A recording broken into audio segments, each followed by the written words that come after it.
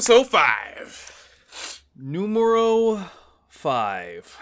We're climbing up. We're climbing up the numbers. Oh, yeah. This is the second month of Yelling in the Distance podcast. And we ain't going nowhere. We're just going to keep yelling, and you'll keep hearing us from the distance. That's how loud we are. Not from the distance. That's other podcast. In the distance. That's a whole other thing. We surpassed them.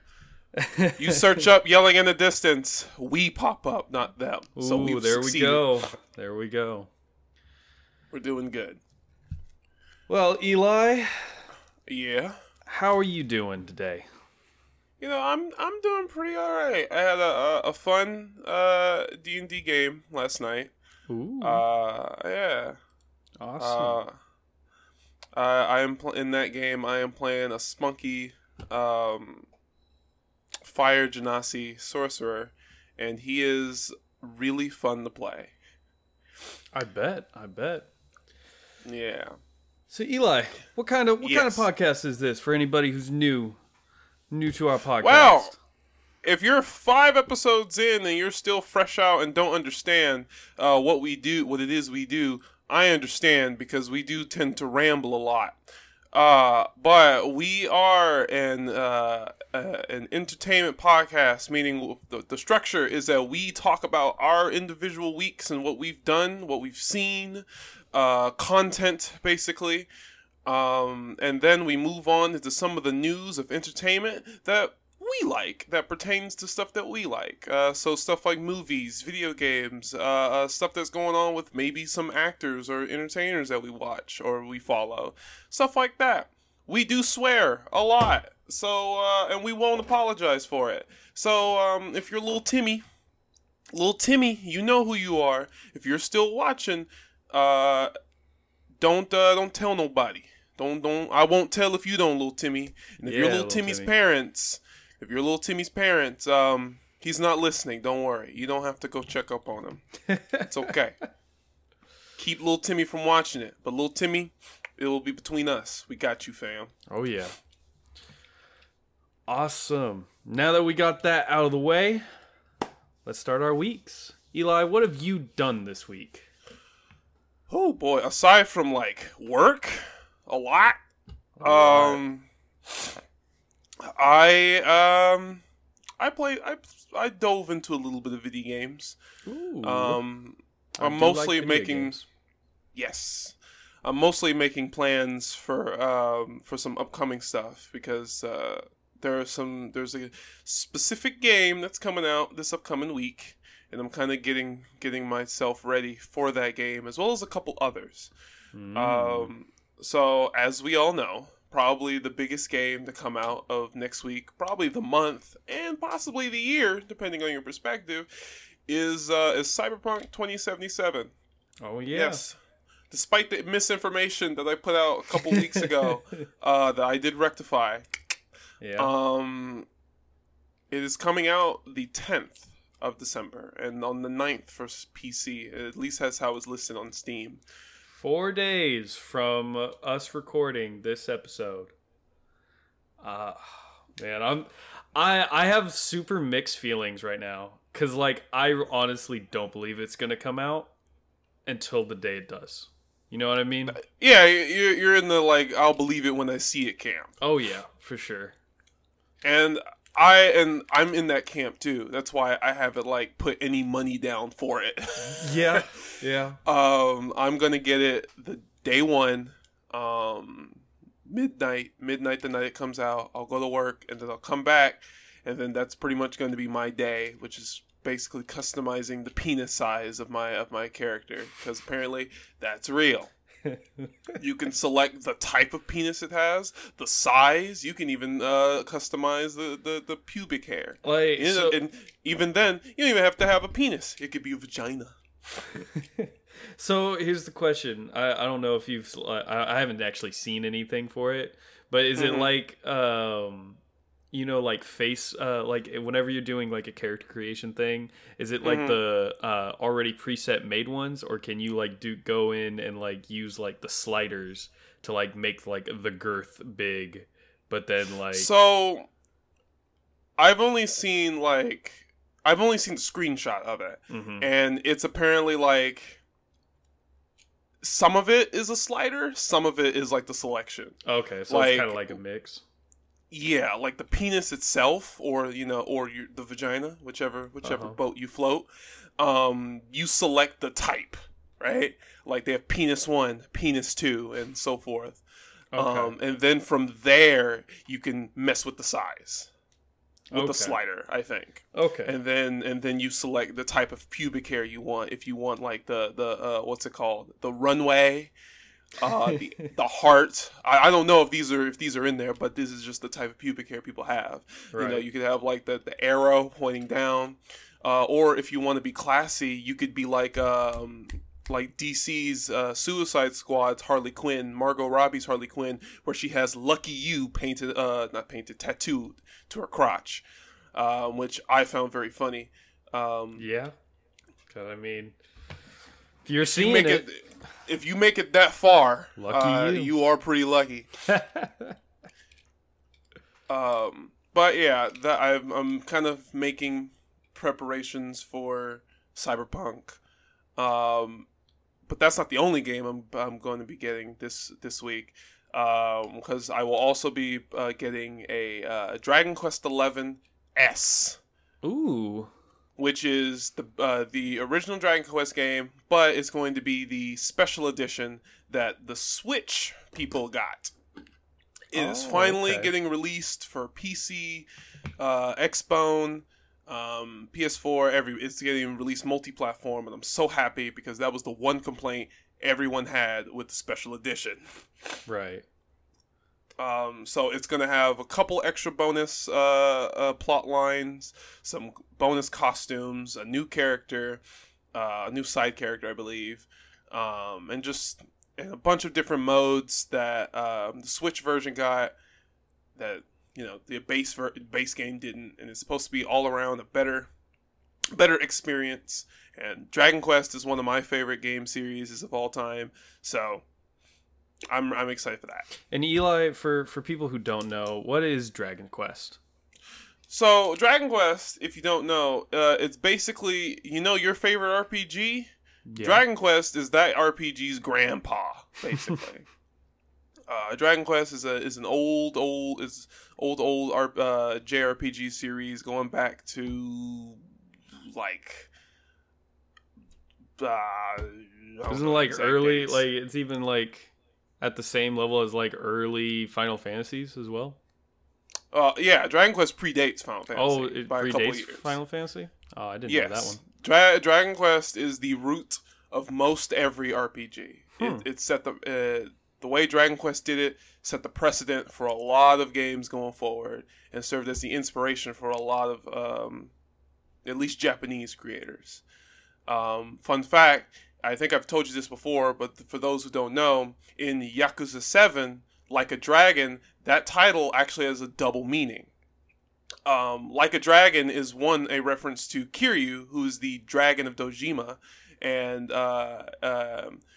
the main character of 7 is supposed to be like his quote-unquote predecessor. Mm-hmm. So it's like a dragon in that regard, but also because the main character's favorite game is Dragon Quest, and he's talked about how he always wanted to be a hero like in the Dragon Quest games, which is also why the game is turn-based as opposed to its traditional beat-em-up style. Yeah, I think we talked about that on a previous episode, and we're like, oh yeah, no, that's pretty cool. Yeah, so it's like a dragon in the sense that it's like Kiryu and like Dragon Quest. That is neat. But it is a lovely series. I love it. So I'm ready for that.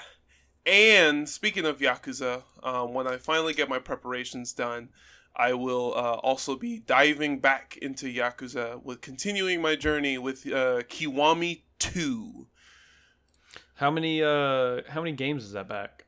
Main series Yakuza games? Yeah. Probably. Well, there are about 8 or 9 main series games. Mm-hmm. Because there's Yakuza 0, going all the way up to 7, and that's not including like some spin-offs and some side stories that take place in the same universe, like Judgment Eyes is it takes place in the Yakuza universe, but it has nothing to do with like any of the characters. It's kind of just there. I mean, you play as a cop who's like fighting Yakuza, basically. The other side. Yeah, but none of like the prominent Yakuza characters show up, at least to my knowledge. Or if they do, it's kind of like a passing name or like a brief, like, oh hey, there's Majima back there. He's crab walking back there. Oh, that Majima. Oh, stuff like that. Majima. Yeah. So I'm this month will be a pretty big month for me, and it'll be pretty packed. Yeah, it is. It is definitely, and it's gonna be a big week next week. I think yes. Cyberpunk's gonna be kind of taking the show because yes. we've been waiting since April was when its first original deadline. We've been waiting since 2012 for this damn game, and hopefully it delivers. I am not a first person guy. Mm-hmm. I don't really do a lot of first person games. It's not like a deal breaker for me, but it is a bit of a deterrent. Mm-hmm. I'm just not a fan of it. But for something like Cyberpunk, I'm giving it a shot, and who knows, it might change my opinion of the whole dealie in general. So I mean, I think it'll probably have more of like that aspect of like Fallout 3 or New Vegas kind of first person, where it is a first person game, but it's also like it's mainly an RPG. Same thing with Outer Worlds. Yeah, but because they've said that it may be first person, but it will be more RPG than it is like a shooter. Mm-hmm. And I'm like, I'll hold you to that. I'm holding you to that. Yeah. So, and I enjoy those games. Those games are really fun. Or that like first person RPG genre. Yeah. So I'm down. I'm and it is a little disappointing because it's so in depth with character creation, and you don't have very many chances to like see your character, see your penis. Yeah. I mean, yeah. So that is kind of a disappointing thing, because at least with like Fallout and other games, you can go third person at any point, so you can like see your creation. But aside from like a picture mode, and maybe something else I don't know about, the 2077 doesn't really have anything like that. So it's unfortunate, but I'm giving it a shot. I'm diving in. I'm ready. Yeah. Well, I'm hoping for the best, but I still don't think it's going to come out. Hoping for the best, but prepare for the worst. Exactly. Yeah. What else did I do this week? There are so many things I wanted to do this week, but I was so exhausted. Attack on Titan's final season is supposed to have started this weekend. Oh, really? Yes, and I wanted to binge watch all the way up from like where I was, season 3, and catch up. Mm-hmm. But I was tired this week, and it kind of got lost in the sauce. So yeah, I can understand that. That's one of my plans, is to catch up to Attack on Titan so I can talk about it. Well, I mean, you're not going to catch up next week because you'll be playing Cyberpunk. I have until Wednesday. Oh, okay. When is the 10th? The 10th. It's 4 days from now. 4 days. I have till Thursday. So yeah. Oh man, I didn't realize that. What season is this on Attack on Titan now? On I think it is the 4th and final. 4th and final. Yeah. Yes. I don't know where they're gonna stop, but this is the final season. Aren't you caught up in like the manga or something? No. I am not. No. Oh, okay. Oh man, I need to catch up. I think I stopped in like season 2. I think I just got like sidetracked. That was whenever I was like moving around, going to different places. So that I need now that there's more, I need to like actually get back to it, because isn't season 3 like super intrigue based, or not like politically intrigued or whatever? In season 3, they don't fight Titans. Oh, okay. What? So Attack on Titan's not a real thing in season 3? No, but it's so good. It's so good. So good. Oh man, the true enemy is man. Well, yeah, that's usually how it goes. Yeah. So like in season, like you would think it's the worst season ever because it doesn't. Attack on Titan doesn't have a bad season either. Every season's really good, but you know the whole season where they don't fight any Titans. Oh no, it's pretty baller. It's pretty good because you know people are more complicated to deal with than Titans, arguably. I mean, there's at least you know what to do with Titans. Kill. Exactly. So it's very good, and I'm excited to dive back in because one thing that I didn't really appreciate or realize back when the show first aired, and I was a wee lad, but the animation is fucking phenomenal. Oh yeah, no, it's super good. I was watching a bit of it like a year or so ago, and I was completely blown away at how consistently amazing the animation is. Because oh my goodness, I think that show is really good in a lot of different aspects. I think the animation is really well done.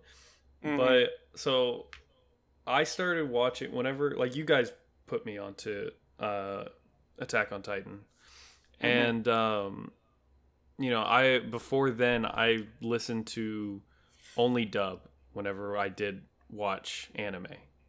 Right. But that what's it called?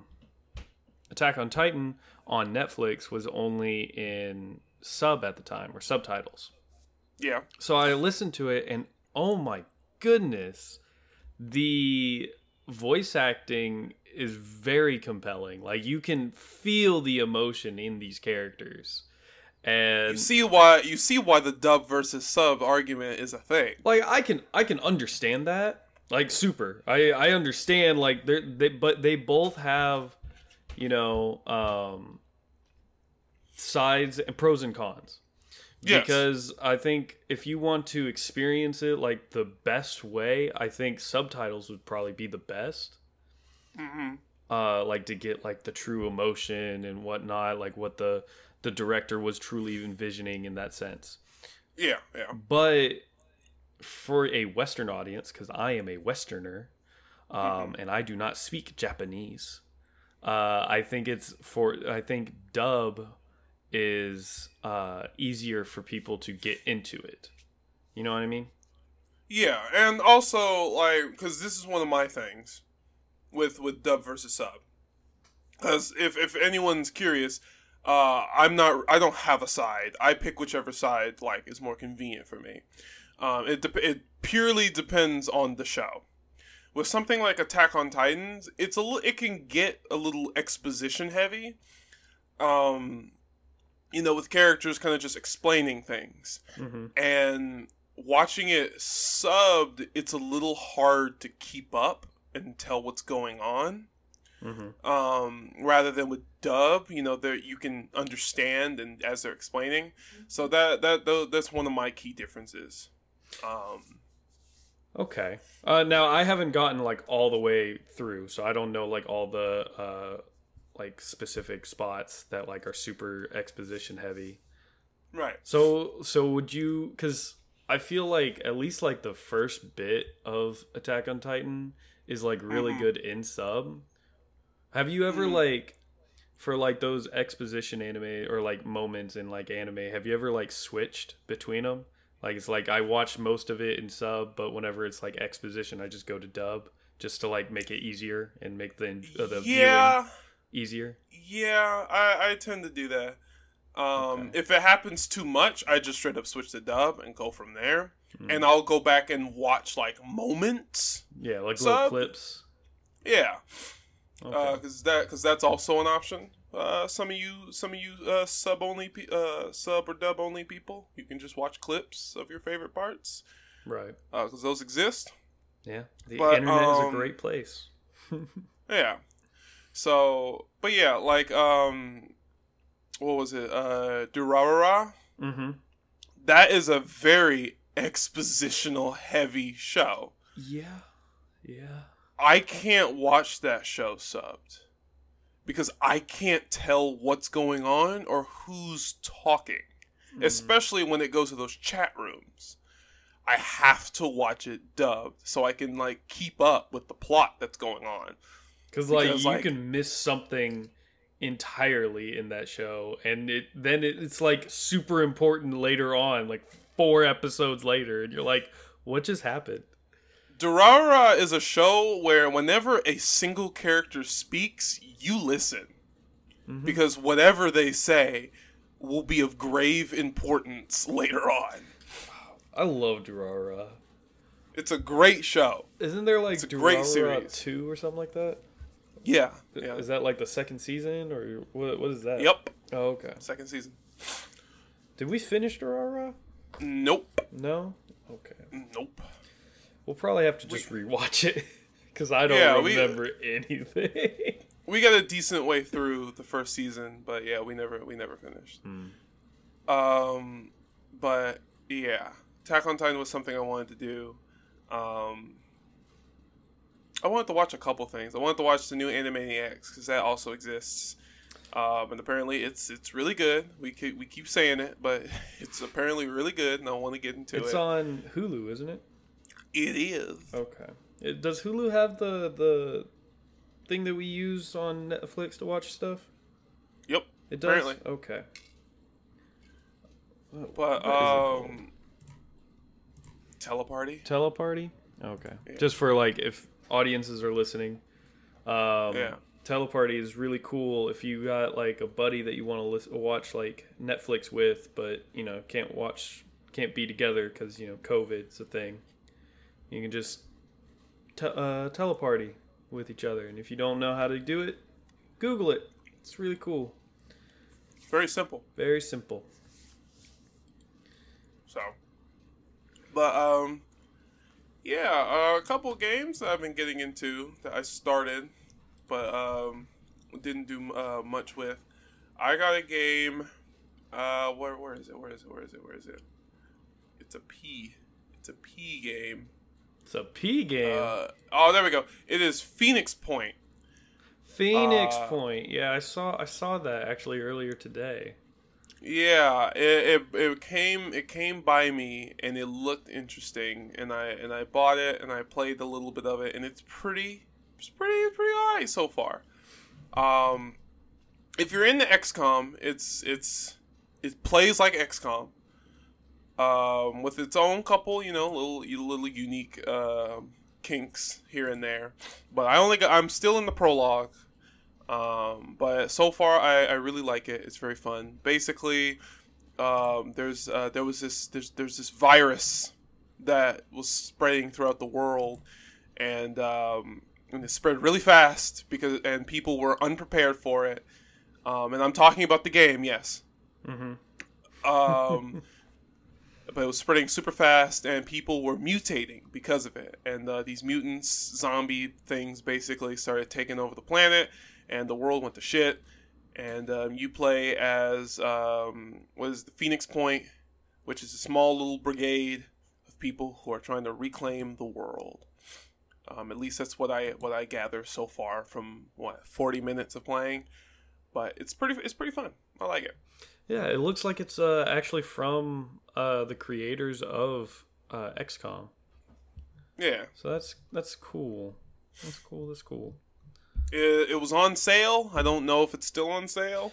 Yeah, it actually is still. It's on sale until December 22nd on Steam. It's a 50% sale. So I decided to pick it up. It's got some DLC stuffs. I think there's another one coming. So if you're interested, 3 days ago. yeah, that's cool. So if you're into what's it called? If you're into XCOM and you need that itch, because Chimera Squad's not doing it for you, there you go. I forgot about Chimera Squad. Holy moly! I think a lot of people did after the first week it came out. Because like I remember I was binging XCOM 2 in order to get to the end. I still never finished it, by the way, because I burnt myself out in order to get to the end, because Chimera Squad happens right after XCOM 2. Yep. And then like Chimera Squad comes out and it's just a buggy mess. Yeah, and they fixed apparently like a lot of the bugs are fixed. To my knowledge, at least. They did come up with a patch that addressed a lot of it. But it was one of those things where by then it was kind of too late because its spotlight had moved on. Yeah. I mean, other than that, it's a good game. Yeah. People had some minor gripes with it, like you can't, customize your units or whatever. They're all pre-made. Yeah, they're all characters. Yeah. But other than that, I've seen and heard that it's a good game. It was just bogged down with so many bugs. But yeah, I think its spotlight kind of moved on, so it was a little too late for it. But it's there. But if like I said, if Chimera Squad's not scratching that itch for you, I think this game might be able to do just that. What else? There's another game that you've been playing. What other game have I been playing? You've been playing Wasteland 3. We have continued our journey. Yes, we have. And what a journey it's been. The November Clown Squad fought the Los Payasos, I think. Payasos, the clowns, the clown cult. We have continued our journey. We fought clowns, and more clowns. Yeah, we were kerfuffing about. Oh yeah, it's a fun game. It is a super fun game. Fuck Polly. Fuck that bird. Yeah, that I think the biggest gripe so far that I think we have are the companions, are like the extra little companions. Oh, for sure. Cuz they're like a neutral party that's allied to you. Yeah. So you can't control them. So what happens is combat starts and it's like, all right, everybody, take cover because they have fucking guns. And then you just see a fucking cat, a clone, and a bird just run into combat. No fucks given. The only one that actually like fights tactically is the Provost we got. The Provost? But the only problem is that he has a little dinky pistol. Hey. But he's been doing work with it though. He did a lot of damage because when he crits, holy shit, man. He's gone. Everything's gone. It is fun. And I think the partly why like they die so easily. It's also like there are tons and tons of animals that you can befriend and take along with you. Yeah. So I think we've been playing so far very stingy with not only the companions but just our resources in general. Because we get a ton of stuff, but we just don't use any of it. But then we also run out of ammo, like in one of the last fights. It was like, oh no. That's true. But we have like a ton of consumables that we haven't even looked at. And I want to try to like use more of that because some of them are very helpful. Yeah, I'm just terrible with consumables. Like in almost every game. I noticed that a lot of people who play like these type of like RPGs and stuff like that kind of are. Yeah. A lot of people I follow and a lot of people I know of don't really use consumables based on like the mind gremlins, the mind goblin idea of like I'm gonna need this later. I super have that thing. Yeah, and I don't have it only because I fuck up a lot. So I'm like, I need the super potion. It's like, but you might need that for the final boss. But I'm dying now. Yeah, no. It's been like it's been since like I started playing games like back in whenever on the PlayStation playing Final Fantasy 9. I never used anything. Like I would use potions only because they were cheap, and like I would buy them in bulk. I would have 99 at all times in my bag. But that max ether, that's never getting used. Until like it's like the major boss, and I've done it a couple times without using it, and I'm like, okay, I do need it. I've died 3 times. Here you go, Vivi. Kill them all.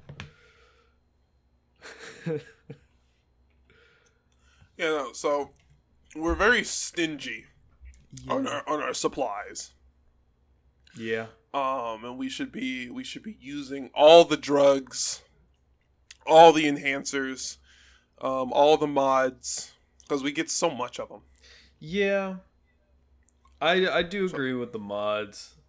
It's just because I always do have that moment. It's like if we have like a really cool armor, like or not armor, but if we have a really cool like armor mod, like this gives gives you the god armor, gives you like +7 armor or whatever, when everything else is giving you +1. Ridiculous. Okay, cool. I put it on my armor, and then the next room that we go in, I find a better base armor. That's true. And then I just get mad. Because that's just how fair. I am. I grumble and complain. That's fair. But we get so many mods. Yeah. We should just use them. That's fair. I'm trying to do that. So...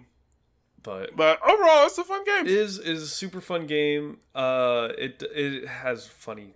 It's funny, and like sometimes just like those moments when like you find this big what's it called, worm monster, and you're just like, oh, I don't think we should fight this, and then you just one shot it.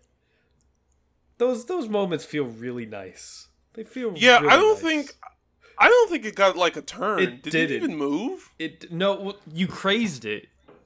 You made it on our side. So yeah. It was like, why are you hitting me, friends? Yeah. It's super craze is a great fucking oh yeah, no. It's a great thing for like a single target. Oh, super. If you could get it on like a major enemy, amazing. Oh my god, yeah. That was good. Oh man. But we are continuing our journeys through the Wastelands 3. Yeah. And it is a fun journey. The clown posse, the insane clown posse, that's our name now. We only have one clown. Yeah, but a mime is like a French clown, so it's okay. All right, I'll agree to that one. We have 2 clowns. Yeah, so it's all good. So we're going through there. Did we watch anything this week? Yes, we did. We started watching The Great Pretender with you. Yes, that's right. We finished the first case. What is it? Los Angeles Connections. Yes. How'd you feel about that, Eli? So I know I like Great Pretender. I like there's no need for that for me to go into that. But I love not just anime but in general. I love like the chessboard the chessboard shows. And what I mean by that is I love those shows of strategy or like the big plans, or like, you know, stuff like heists, you know, stuff like Death Note, all that good stuff, where it's like, haha, you've actually fallen into my trap.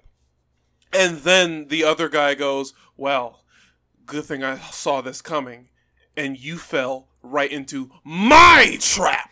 And then the next 15 minutes is the explanation of how everything just slowly clicked together and was set up and was actually like a stage. You know that waiter that brought you your water? Yeah, he's with us. He's our guy. Yeah, and it's like, water, what? So, you know, those are the best. They're the best. So like just that moment, because I write stuff. I'm a writer, so sometimes I can, and even as somebody who, and even a person who doesn't write can also, you know, point it out. But I just like saying the words. But you know, you can kind of make guesses and predict, you know, how some threads are going to play out. But then when they don't, and then you look at how they actually go, it's amazing. I thought there was a character who was going to die. He had the red flags all over the place. I was like, you can't show us this guy's kid, and give us his depressing backstory, and he's gonna make it through. He's gonna die somehow, somewhere. He's gonna like get down, Mr. President, and take a bullet, or he's gonna be like, hey kid, be better than me, and like sacrifice himself in some moment. I don't know. He's gonna die. He didn't die. He super didn't die. In fact, he made it out A-okay. Yeah. And I'm like, that's pretty good. That's pretty good. But just seeing these cases and these schemes unfold and how drastic they get, even. It's great. It's great. Oh, yeah. And then you just, as you're watching, like, the stakes just get higher and higher and higher. And then it builds that tension. Because, like... the consequences are getting worse and worse. Yes. And watching it from the perspective of a character who is also learning things as the audience is good. It's very powerful. Because edamame, we're kind of like learning as he's learning. You know, he raised the stakes super high. And so what do the other two do? They continue to raise it. Yeah. Even higher. We gotta roll with what we got. Let's just make all the money. And so he's like, whoa, I don't want to make drugs. I gotta actually make crack?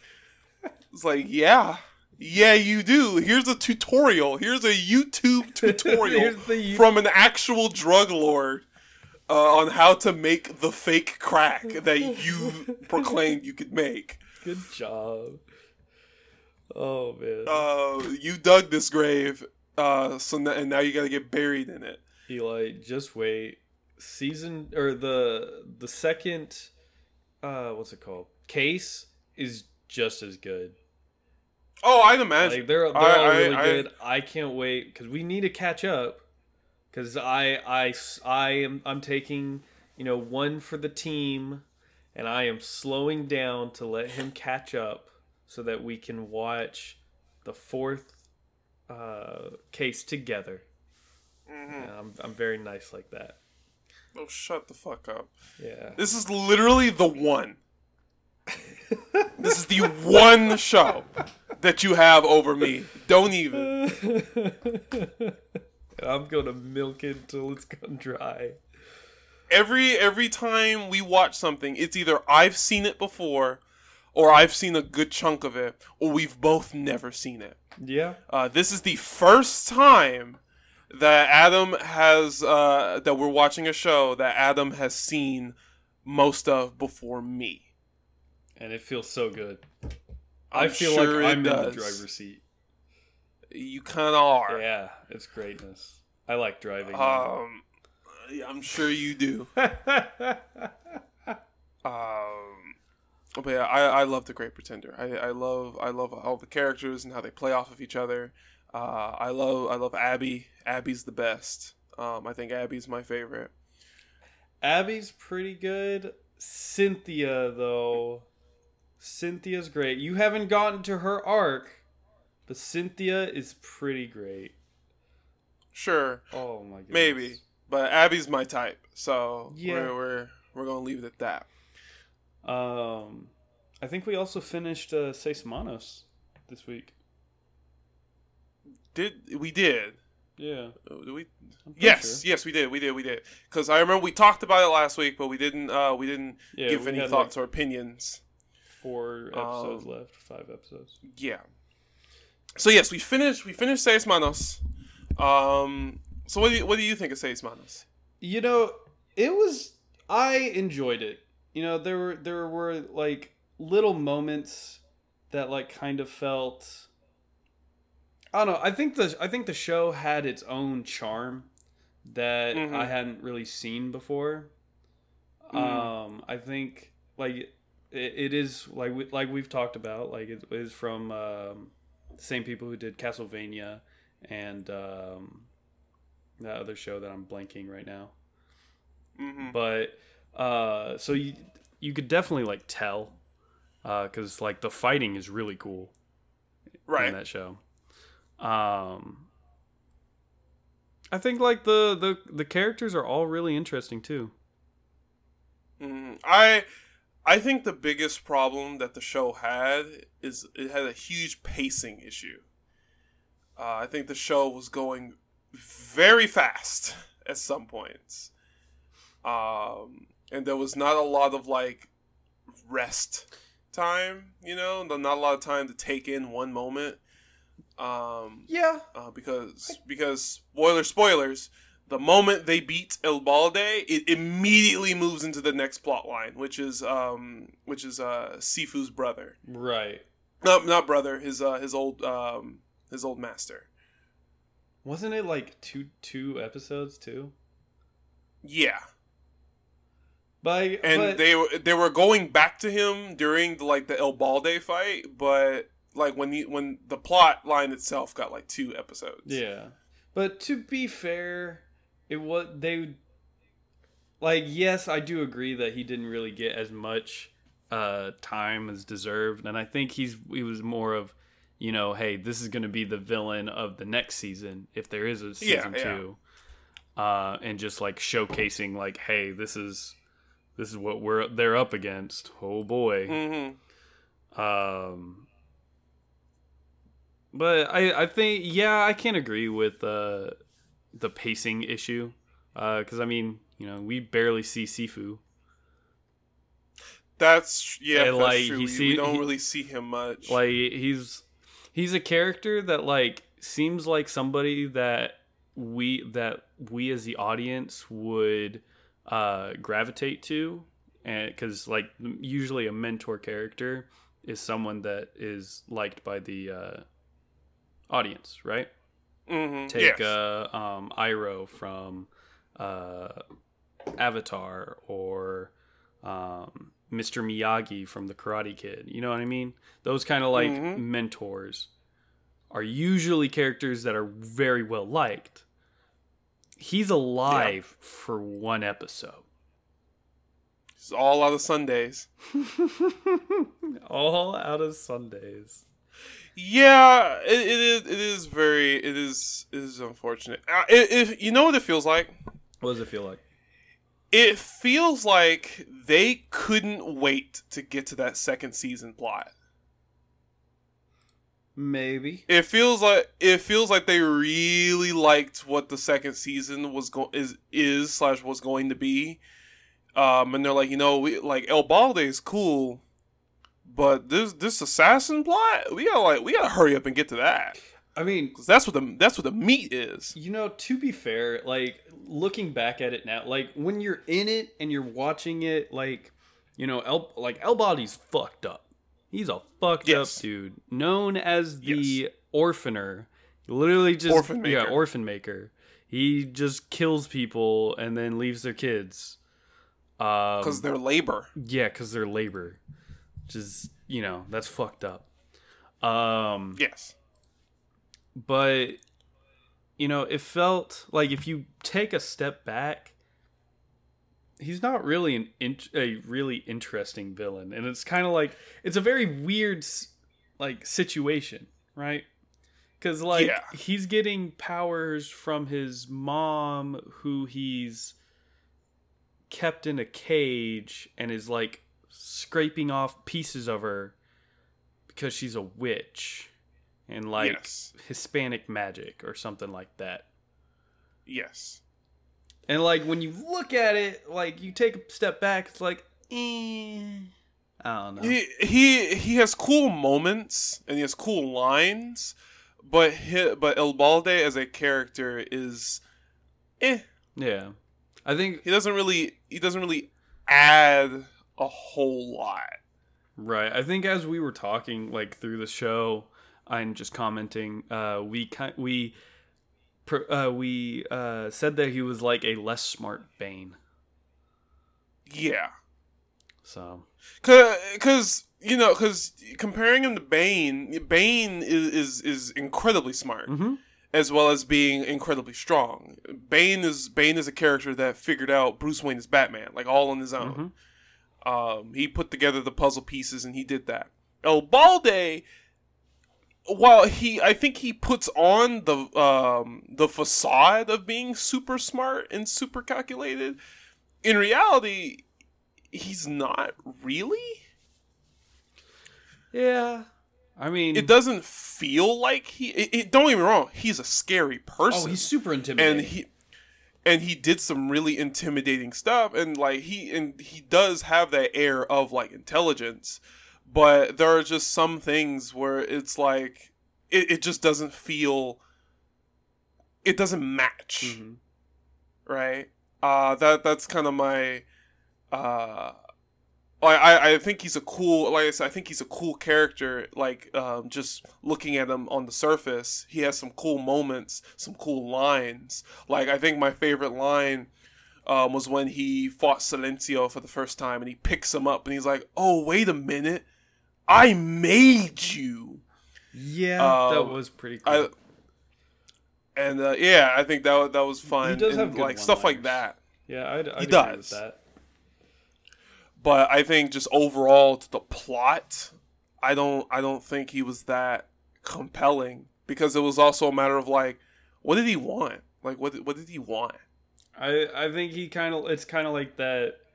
It's a trap that a lot of writers fall into. I feel where it's like, they go for power. Like, I want power, but it's like, why do you want that power? You know what I mean? Yeah. It's like he's now the leader of. He's killed all the other jefes. He's the major jefe. So what? You're doing it for money? That it? You just want to? You want to have big dick energy? I don't know what you want.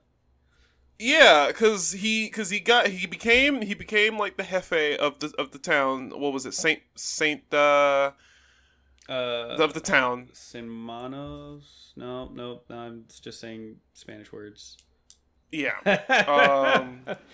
Yeah, I'll look it up. But he became the main jefe of the town. He took it over. But why? Like, what did he want from the town? Is it because it was for the trade? Yeah, the only thing that, like, from what we know of the town is that the hidden jefe, the priest, was from that town, and he had all of his stuff through there. So I guess he took control of that, and I guess he just set up shop and killed everybody. So all right.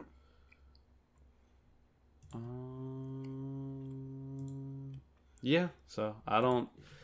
But like, it doesn't feel like he just wanted to be more powerful, but power for what? Yeah. The thing I also think was a little bit like, it's character development. I feel was a little lacking. Like, I mean, there's potential. Like, the show has a lot of potential. Because I mean, there's like all the characters are really likable. Like, I don't really have like one of the main 5 characters that are like the good guys that I really don't like. You know what I mean? Yeah. I love the FBI agent, the cop. Jesus was my favorite. I feel Jesus is good. Jesus was great. But I feel besides like Silencio, like the other ones didn't really get too like they kind of like gave like, hey, this is kind of who they are. Yeah, and we're going. And I think that probably goes back to the pacing issue. I think if / when a second season comes, I think they'll be more comfortable with the characters that they have, and will be able to like flesh them out a little bit more. Mm-hmm. Because I think it happens for every show, when you have kind of a larger cast of main characters, you kind of like you have to figure out their synergy, how they play off of each other, who these characters really are. And it generally, like in the beginning of like the first season, the first couple episodes, it gets a little rocky because you're still establishing all that. But once you have them established and you don't have to explain anything anymore, that's when you can kind of like actually let them be themselves.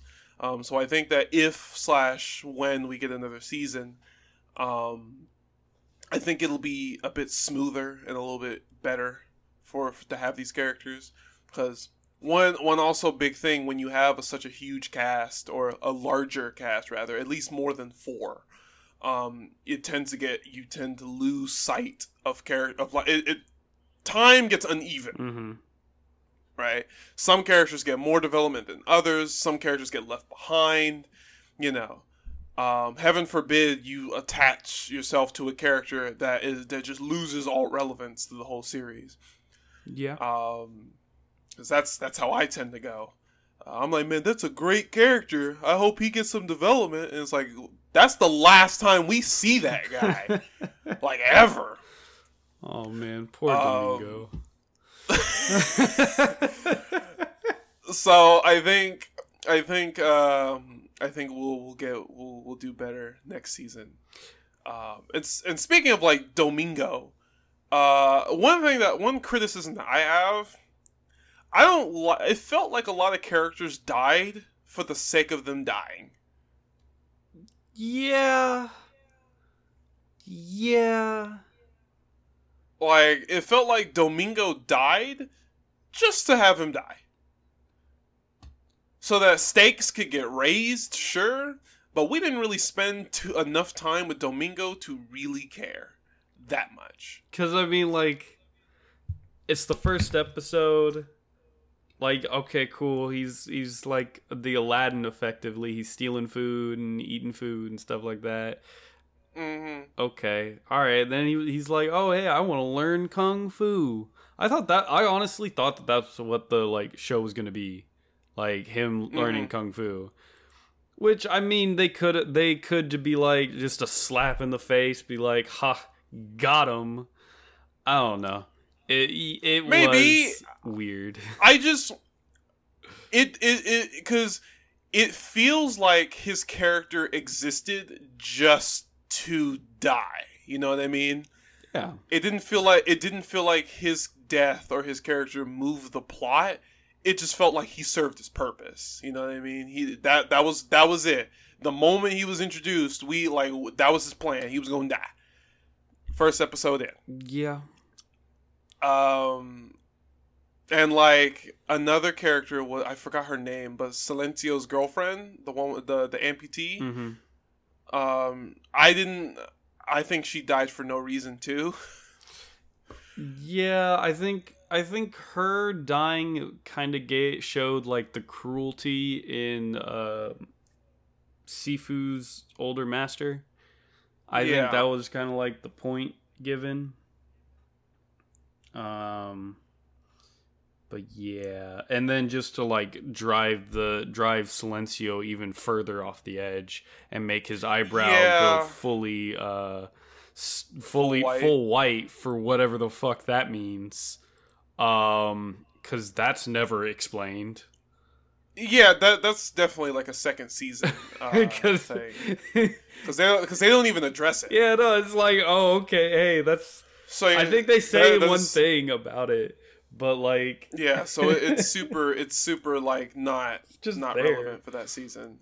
But it is very much an intrigue thing. But I just hate how... I just hate how some of the characters just kind of got killed off, you know, like it didn't feel like they had purpose or added anything. Yeah. Like it would, I think it would have been more impactful if we spent more time with them, because like Silencio's girlfriend, who I don't even remember the name of,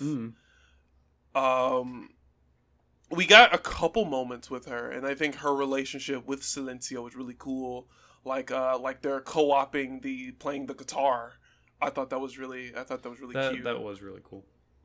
How she's how Silencio's the hands and she's the voice, and how they just kind of play together. Yeah. I thought that was really cool and very like, it's a good like image of their dependence on each other in their relationship. Mm-hmm. Right? How they make up for each other's shortcomings with their own strengths. I thought I think that's a fantastic scene, little image. Oh yeah, but she kind of just dies. Yeah, and it's like, but I liked her. And then like the Sifu master also finds what he's looking for on pure chance, straight accident, like absolute accident, so accidental. It's like, haha. And he had that smug, I knew all along face. Yeah. I was like, duh. You were literally going to die in like the next 5 minutes. But hey, Thanos rat, am I right? Thanos rat. I love it. I hope I think it's been like 2 years now, a year and a half. It came out. It was released on Netflix October 3rd, 2019. Okay, so it's been a little while. So I have no idea. I haven't really looked into it. I have no idea if we're getting another season. I hope. I like the show. Oh, the show's like we did like spend like probably like 20 minutes talking about like shortcomings of the show, but the show is really fun to watch. Oh yeah, I recommend it. You know, it is a fun show, especially if you are of that Mexican background, or if you have an interest in that sort of that side of things, that sort of little bit of culture. Mm-hmm. I think it's really fun because we, quite frankly, don't get a lot of that. Yeah. So I say take a look at it, go watch it, go boost their numbers so they can get a second season if they haven't already. But I think it's a fun little dealie. I hope it's not just a one-off. Because like Blood of Zeus, you can kind of have that be a one-off. Yeah. There are questions that need to be answered, but they're not like going to, like, it's not, I'm not dying to find out, you know what I mean? Like, I want to know. And that's also kind of how Greek myths go. Yeah. So you can kind of have that be like a little bit of a one-off thing. Mm-hmm. But I want more Seis Manos. I would like more Seis Manos. As soon as you guys are done with Castlevania, oh yeah, Castlevania jump first. on Seis Manos. Seis Manos, love you. Castlevania comes first, and always. I need that. They're working real hard on that next season, and apparently it's going to be really good. We talked about it last week, but they've talked about it, and it's going to be a banger. That's awesome. They're like, if you thought season 3 was dark, ooh boy. Ooh. And I'm like, bring it on. Dark, turn off the lights. Shoot them. Ooh. Black hole. Suck up all the light. Absorb. But yeah, I think that's my week. What have you done this week, Adam? I've done stuff. But hey, Eli. What? What's that time? Oh, is it time? It's time for an ad. Wow. Wasn't that great? Perfect for the holidays. Perfect. Amazing. You should go invest in that ad. It's greatness. Mm-hmm. Yeah, so my week, I've been putting out resumes and stuff like that. Actually got a couple called back, so that's cool. I have some interviews tomorrow. Ooh. Yeah. With some jobs that are stay at home, so I'll be able to be protected from the COVIDs. From the Rona? Yeah, from that Rona. I've also been watching shows. I've been watching so Big Mouth season 4 came out this week, and it's I have very mixed feelings. If you don't know what Big Mouth is a show, is a cartoon about these kids going through puberty. And it is very gratuitous in a lot of parts. It's also super funny. At least I find it funny. I find that kind of humor funny. But it's a show about puberty and the life of kids going through that age. Mm-hmm. And season 4, it was basically broken up into 2 parts, and the first half I didn't really like too much. It was very to me. It was whenever they were going to summer camp, and the second part was when they're back in school, the start of their 8th grade year. And I don't know, the first part, it was just overly gross, or there was a lot of moments that were more gross than normal. You know what I mean? Yeah, I get you. And so if it still was, there were funny moments. The second half is a lot more interesting, a lot more fun. I actually sent you a clip of one of the songs, Eli, that I thought was super funny. Yes. So last night I educated. Was it yesterday? It was yesterday. Yeah, right? It was yesterday. Yeah, time is an illusion for me right now. But Time's a construct. Yes. Mm-hmm. But yesterday he showed me one of the clips of one of the kids talking about code switching, and I educated Adam on code switching. And basically, without getting too deep into it, if you don't know, then you're the only one in your group who doesn't know, probably. But code switching is essentially when a person of color changes the way they speak to other people of color versus a white person. Yeah.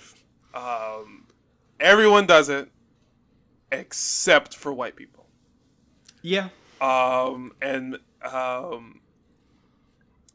because, quite frankly, when white people can't code switch because they talk to everyone the same. And if it's a person of color and they talk to them different, it's usually 9 times out of 10 racist. So that's that.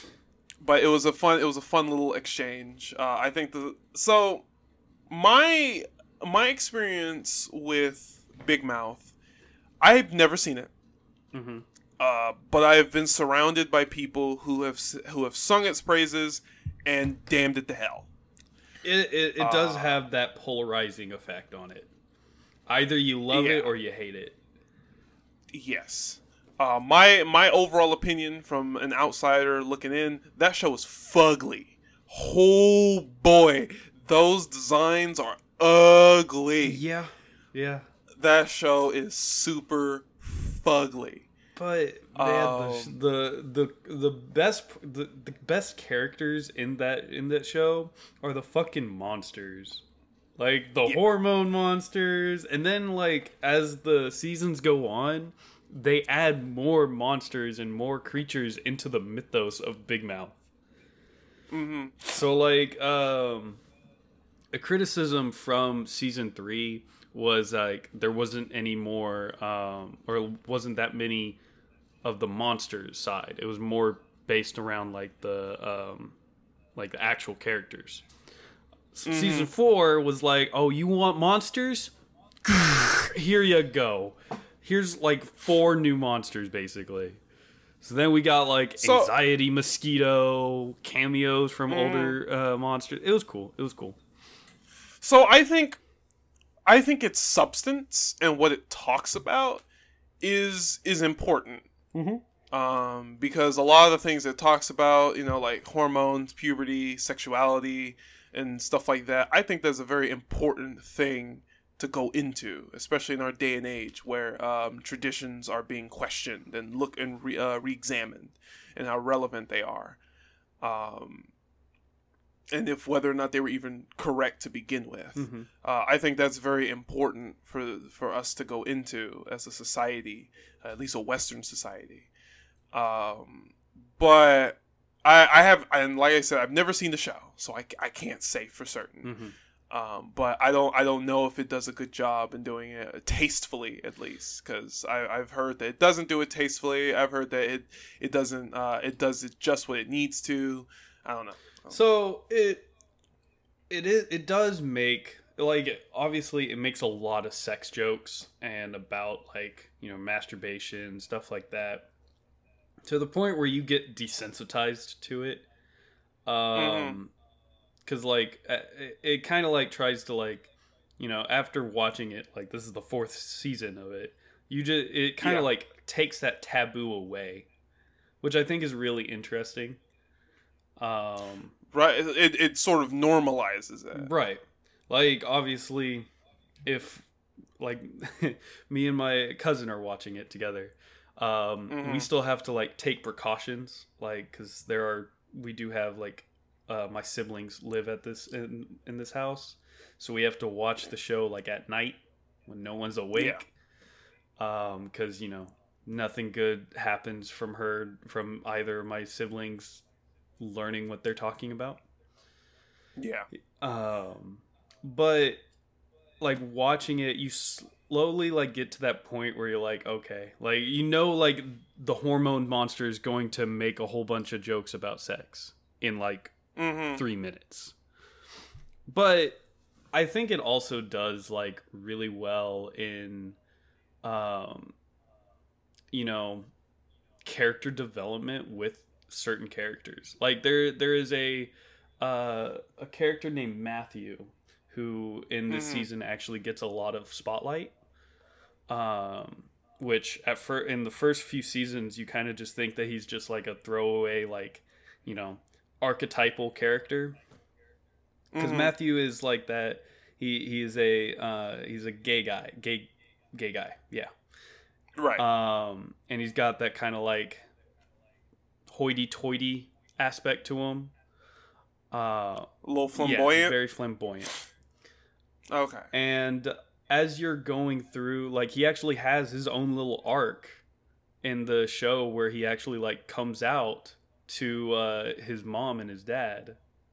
Right. And just seeing like, the trials and tribulations that he's having to go through, and like having to like pick between his boyfriend and his family, and like it was very it was with tact. I feel like it wasn't like it wasn't pushing towards something, but it was actually like showing like the actual conflict. Yeah, and we're both mostly straight dudes. Mostly straight, yes. So there's only so much that we can say with our perspective, but I have seen both arguments of like its representation is accurate, inaccurate, stuff like that.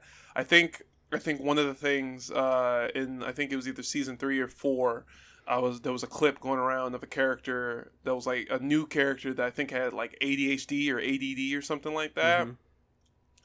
and people were talking about how like, oh, that's not how it works, or that is how, or it was just that sort of conflict going on, and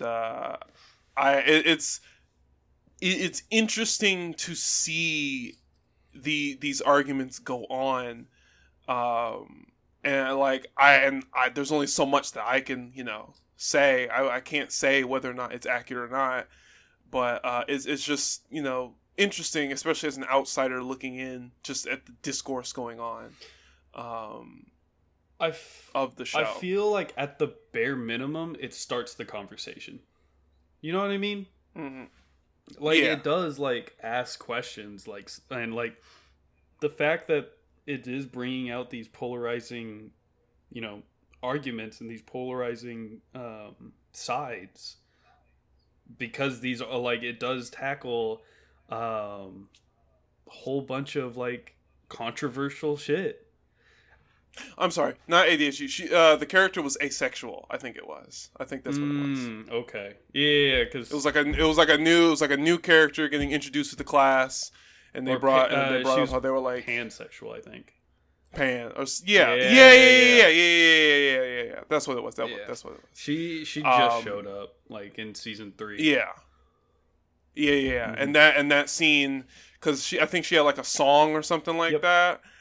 And people were talking about how like that's super inaccurate. That's not how it works. And it was just this whole like going back and forth, and we're both mostly straight dudes, so there's only so much that we can say about like how accurate it is. Right. But I just found it very, very interesting, these conversations going on. And you're right, the fact that it is bringing up a conversation at all is important.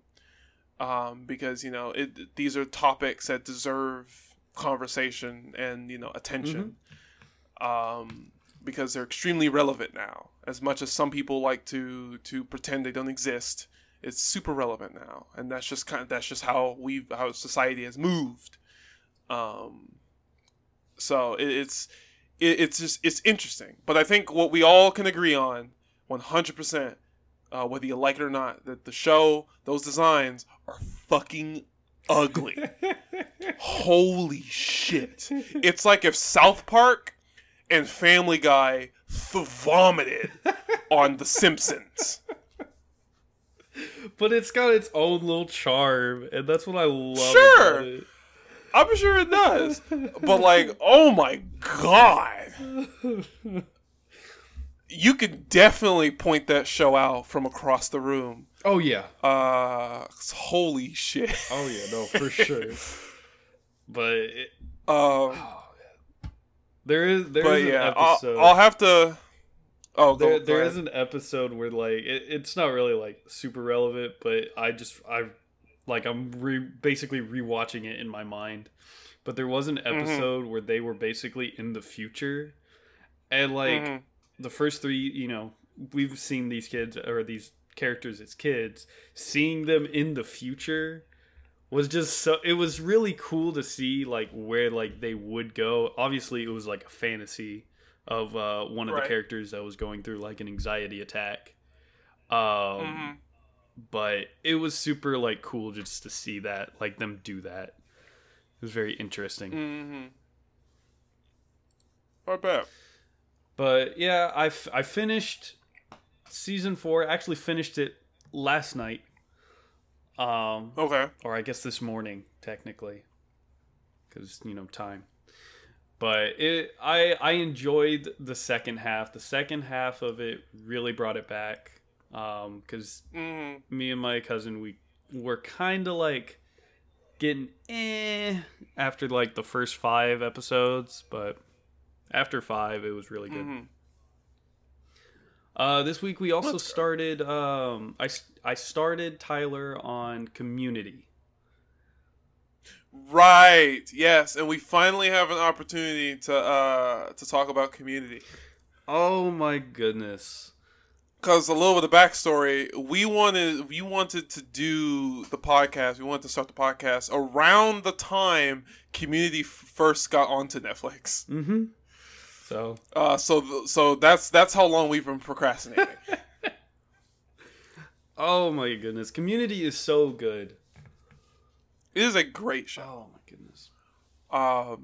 The first 4 seasons are the best, and then the 2 after that kind of teeter off a little bit, but they still have their own strengths. Yeah, I think season 6 is probably the weakest in my opinion. Just because of the main cast doesn't stay the same for more than 2 episodes. Yeah. And it gets so bad to where they address it.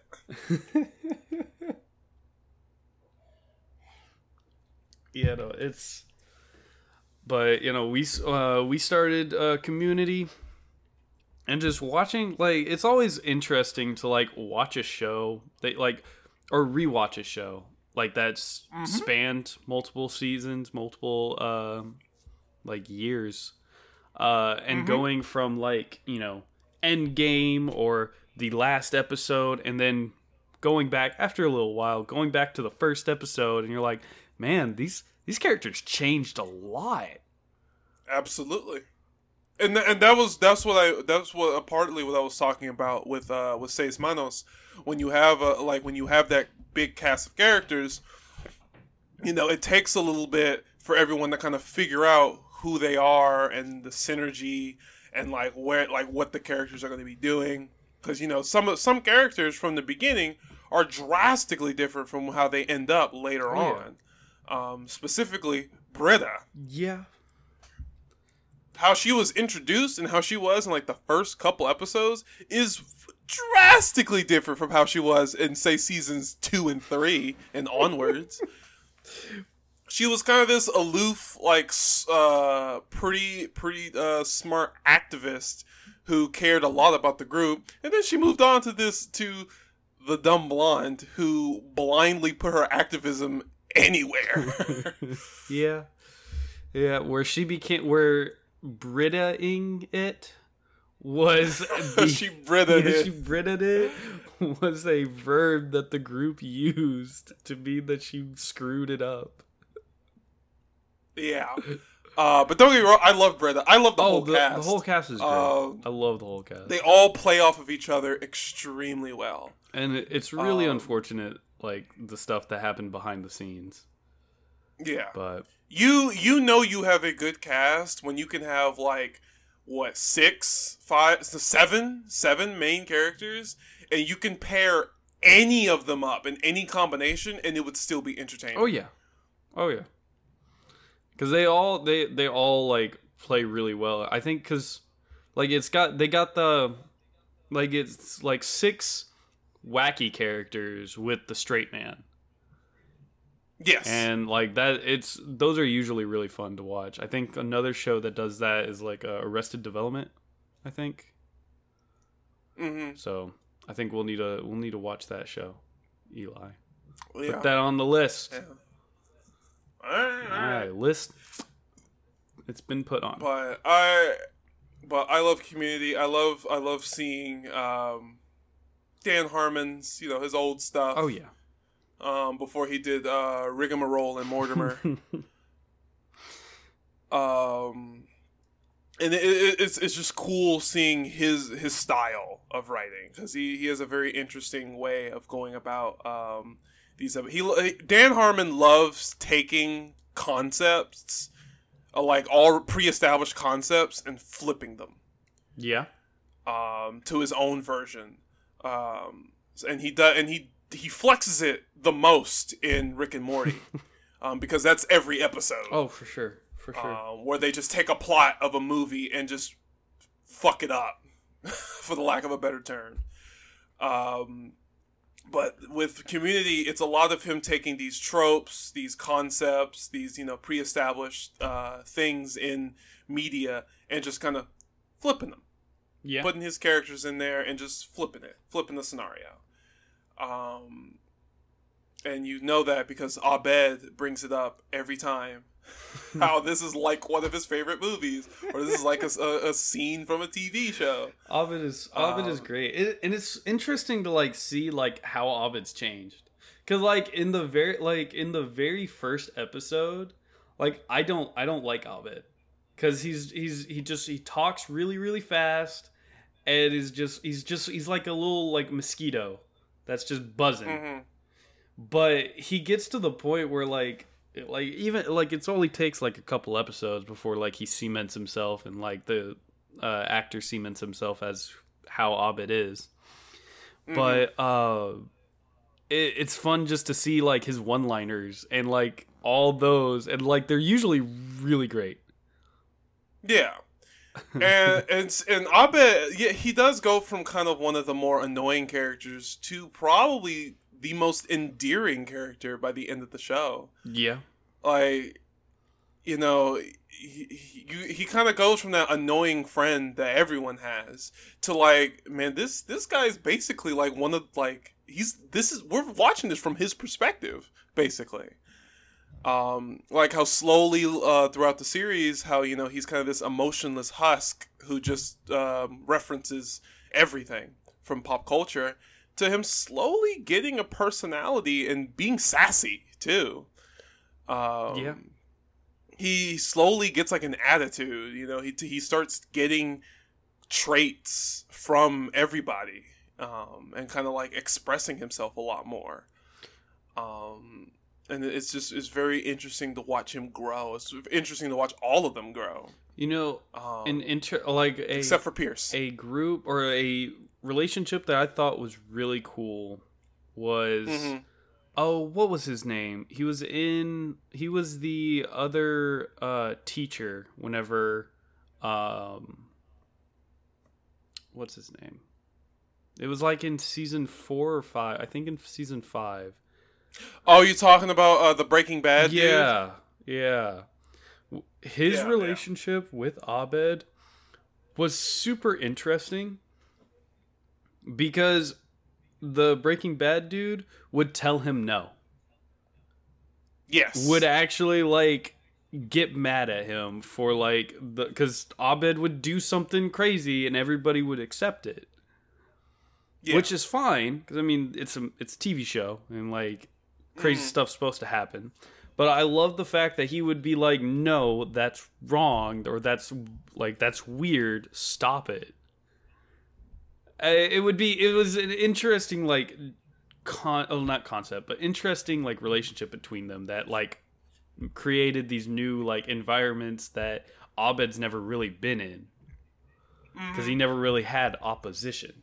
You know what I mean? Yeah. And it was even more interesting because the two of them had something to relate to as characters, in the sense that the teacher did comics and Abed is like a pop culture freak. So they kind of collaborated on that idea. Oh yeah, for sure.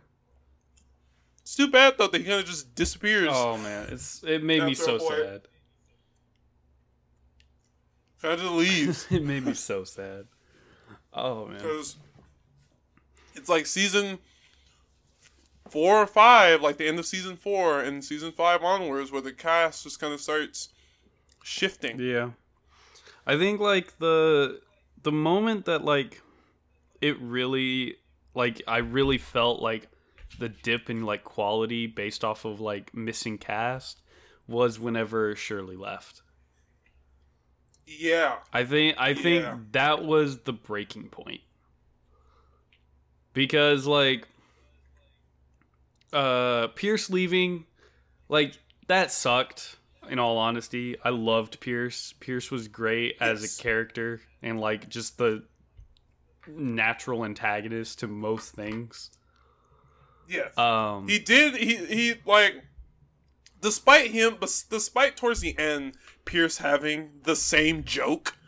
Yeah. Like every episode, but the way they did it every episode, it can't, like, I wouldn't have noticed it unless someone pointed it out, you know? Yeah, it's like he's just making a joke about being old again. He's making a joke about being left out. And him retaliating in spite.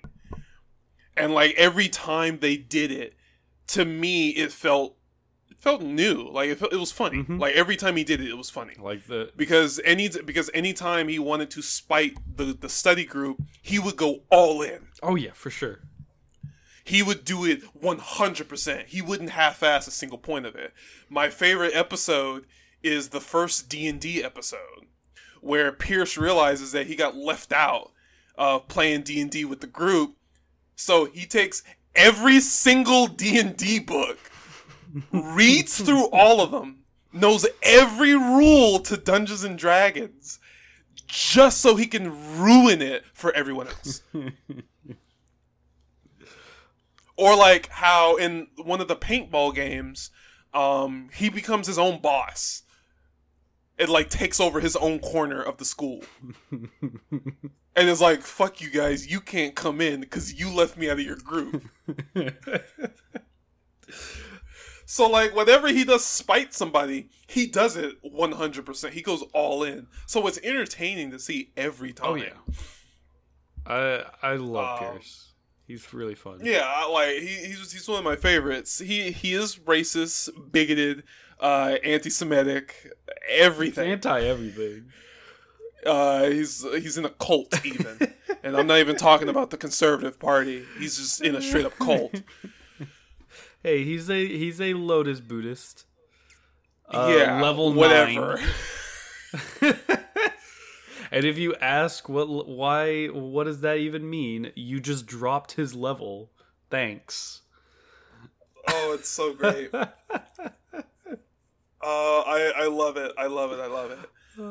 Every character bounced off of each other and played off of each other very, very well. Individually, all together, it was cool. It was cool synergy. Mm-hmm. Very much so. And it was a very strong. You can cast. tell. Yes, and you can tell that the cast, minus Chevy Chase towards the end, were having a ton of fun, doing their thing. Yeah. And it's where quite a few people got their start. Oh yeah. Or like it's what like propelled them to the spotlight if it didn't give them their start. For sure. Because I know Ken Jeong, this was like one of his breakout roles. Mm-hmm. I can't remember if he did Hangover before or after this role, but it was pretty similar. Like I think it was after, because Kim Jong, or he was a what's it called? Very good at like what's it called, improv. In movies, improv is a very common thing. TV shows, no. Yeah. Improv is not common at all. It depends on who you are. Right. But most TV writers don't like improv. And the first scene, a little trivia of the show, the first scene where we get Chang, that was almost entirely improv. Where he's like, and it's his strongest. Oh yeah, scene. No, it's super like it defines the character very well. Dan Harmon. It also has like some of the most common gifs that everyone uses are from him. Oh yeah, no, super. Like I thought the gay thing. I thought that was from a movie. I didn't know that was from Community. Yeah. But that scene got Kim in trouble with Dan Harmon. Dan Harmon was so mad about that. But it was interesting. It's an interesting just little tidbit. And there's lots of just those little like trivia of this show. Oh the yeah. show has so much in it. Definitely. And that's just Dan Harmon. I love him or hate him. He has a talent for his style of writing. Like he has a very interesting way of going about certain things. Yeah. And he can be a little particular.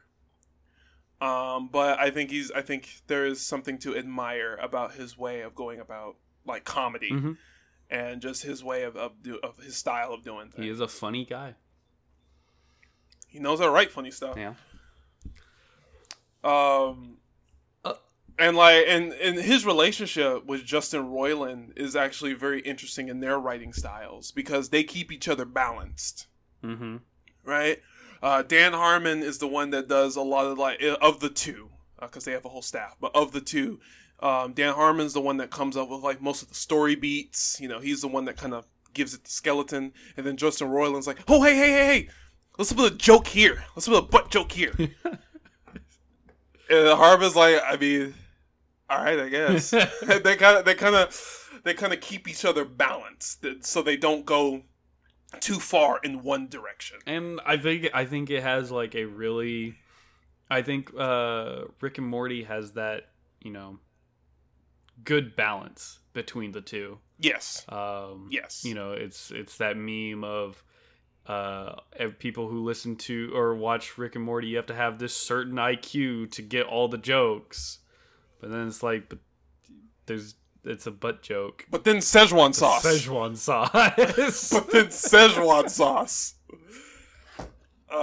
So it's I love it. I think he's fun. Oh yeah, for sure. I love Community. If you haven't seen Community, it's still on Netflix. Yeah, right? It's still on Netflix. Okay, still on Netflix. Go watch it. It's a fun show. It may be a little rocky in the beginning, but trust me, when you'll know when it gets. Get through the first like 2 really episodes, and then you'll be good. The characters all make sense. 'Cause it's all fun. I felt the same way. Watching the first episode. Watching the first episode, I was like, I can see why people like it, but I'm really only here for Mr. Glover. And so I'll kind of stick around for that. Maybe I'll teeter off, but then I stayed for the entire cast because they're so fun. Mm-hmm. They're so much fun to watch. I've been playing some video games too this week. Yes, I've seen one of the games you've been playing. I've been playing Slay the Spire. You're finally on the Slay the Spire train. Well, so I used to play Slay the Spire a lot. Because I love that genre of like the roguelike card game. I love that. Yeah. I love roguelikes. Roguelikes are one of my favorite genres. Okay. I did kind of like drop off of Slay the Spire because like I beat the game, or I didn't beat the game, but like I did it multiple runs and all that, played all the characters. You got what you needed out of it. So I kind of like put it to the side. And earlier this week, I kind of like was like, hey, I want to play a game, but I don't got money. Let me look through my library and see if I got anything that'll like pique my interest again. I was like, oh, hey, Slay the Spire. So I booted it up, and there was a new character. I was like, oh, shit. New cards. First thought. Oh, man, this new character's so cool. She's so cool. When was, before you started playing now, when was the last time you played it? A couple years. Like I think it was back when we were living together. Was when I think, cuz that was whenever I was playing Death's Gambit. Right. And I think it was right before that. Now I have the memory of a goldfish. So I could, the attention span of one too sometimes. Yeah. But it's been a good while. So this new character, she's the Watcher. And she's basically like a monk. And her whole her whole gimmick is like switching between stances. From going from calm to wrath to no stance at all. And I have to be honest. I'm gonna rant a little bit, Eli. Go for it. The floor is yours. So earlier today, around 1 a.m., I've been up all night. Because I'm trying to fix my sleeping schedule, and I'm just hard rebooting it. But so I was playing, and I was having a god run. I'm talking. I had a combo where I would be able to basically churn through my entire deck, casting using all my abilities I had like 40 cards. All of them would be used and then get recycled, and then I'd just keep going. It was an infinite combo, or damn near. Mm-hmm. And it's like I like, how do I lose? Oh, yeah, there's the boss, the last boss, one of 3, and he's the Time Eater. And the Time Eater has this one fucking ability where whenever you play your 12th card, you end your turn, and he gets bonuses. Mm-hmm. And it's like, if you're like doing like a because the combo used these little 0 cost cards, so that did nothing by themselves. It was like 4 damage to this 1,000 damage monster. 4 damage. Here, take that. Mosquito, pebble, throw it at him.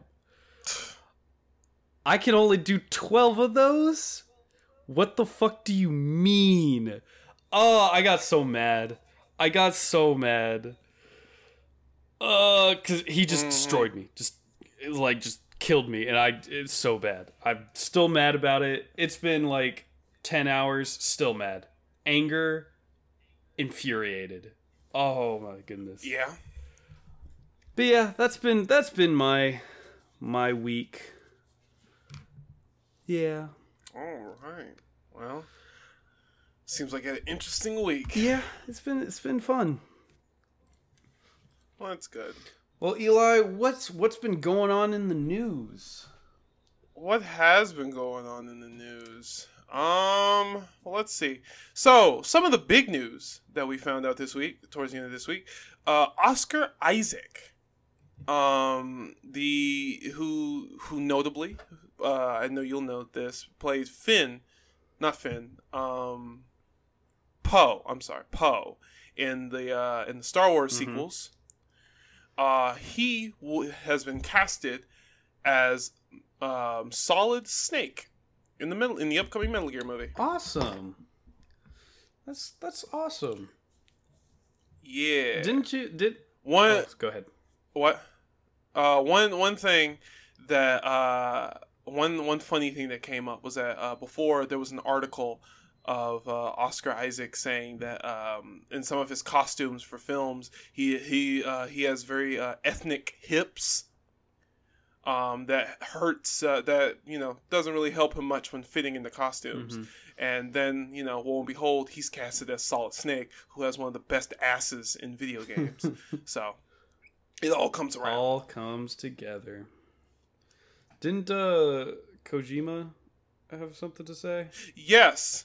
And apparently Kojima did read the script for the Metal Gear movie, and his only response was, where are the flaming whales? So I'm assuming he likes it. Hey, there we go. Speaking of Metal Gear Solid, Ooh. that segues into the next big thing, which is the Monster Hunter movie. So, as some of you may know, the Monster Hunter movie looks like shit. It doesn't look like it's gonna be good. To no one's surprise. Yeah. Especially with the Chinese joke. Have you seen that one? I actually have looked it up. It actually, I think didn't the movie come out December 3rd, something like that? Yeah, it came out. It was being screened in that area, okay, China, okay. Taiwan, and all that good stuff. And there is a joke in there where one of the characters, they're looking at each other driving down the desert, and one of them goes, "You know what kind of knees these are? What kind of knees are these? Chinese." And he kind of just chuckles to himself, looking very satisfied with the terrible joke he made. And it got to the point where Chinese and Taiwanese people were going to the Monster Hunter world page on Steam and review bombing the game. And their only replies were, Chinese! What kind of knees are these? Chinese! thumbs down. Oh man. And it was, and yeah, it's pretty bad. But what does the Monster Hunter movie have to do with Metal Gear, you ask? Well, my lovely question asker. Yeah, I asked that question. The director for the Monster Hunter movie said that his direct inspiration for this film was the Monster Hunter side mission in one of the Metal Gear Solid PSP games.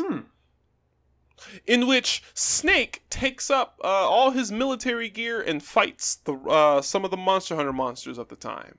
And when you look at that, and you look at the film, it explains everything. 'Cause isn't the Monster Hunter movie, isn't that in like, modern times? Yes. Where, the Monster Hunter world and all those are in a fantasy.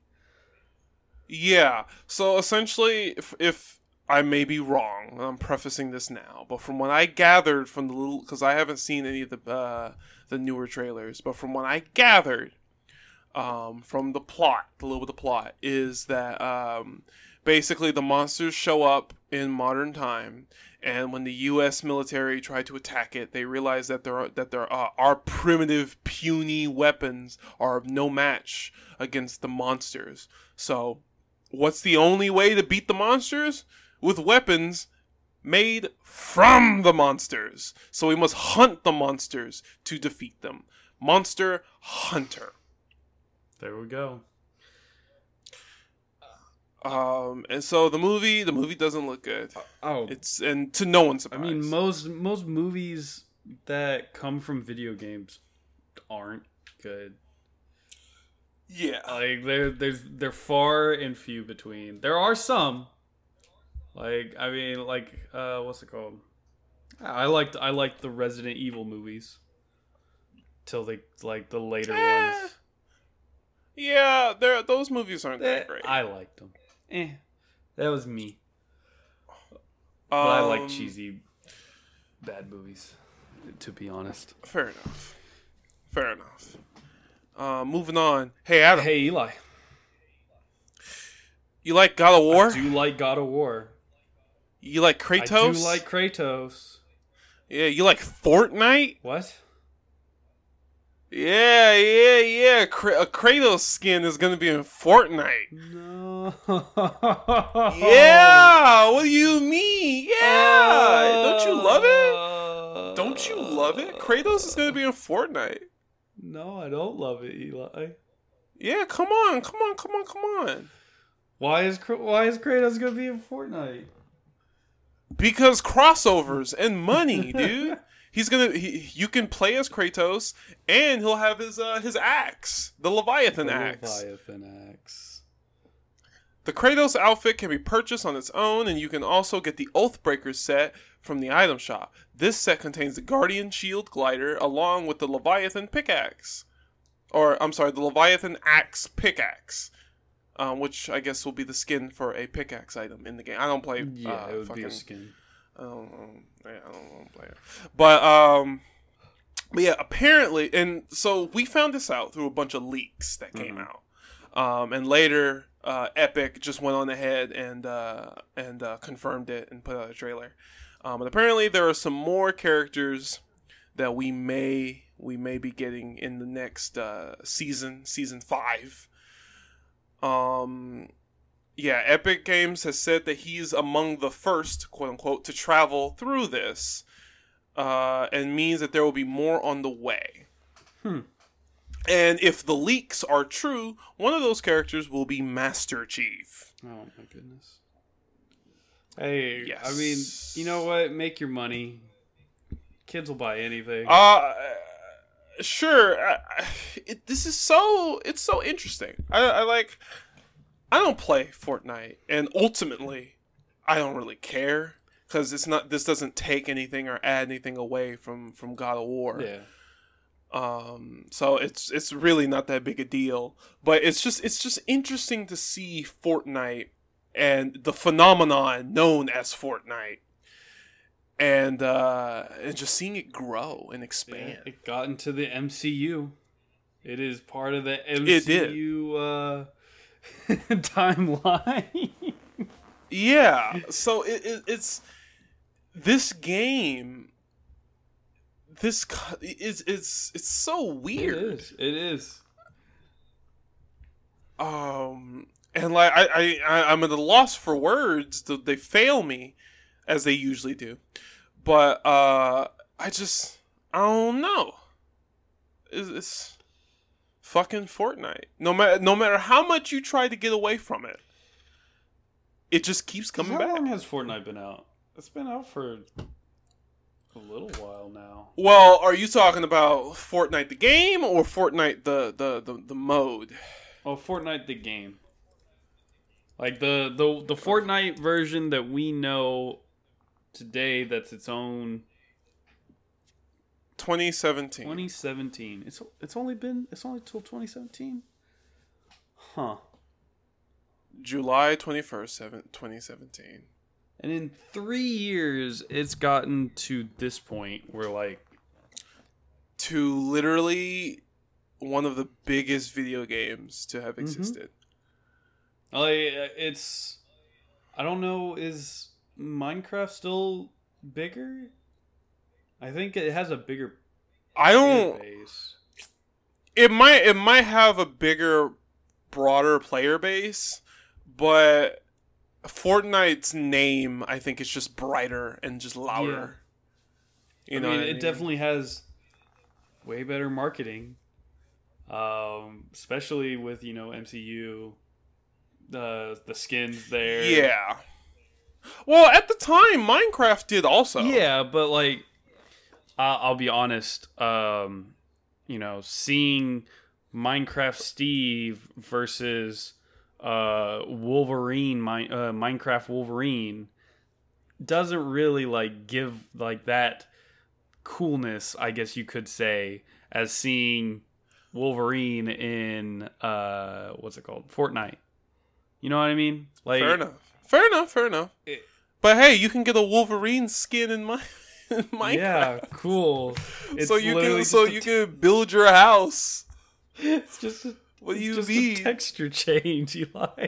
Shut up. Like, it's the same. They're an actual new model. Hey, you can do all this. Hey, all those characters in Fortnite. Kratos, you can be Kratos in Minecraft.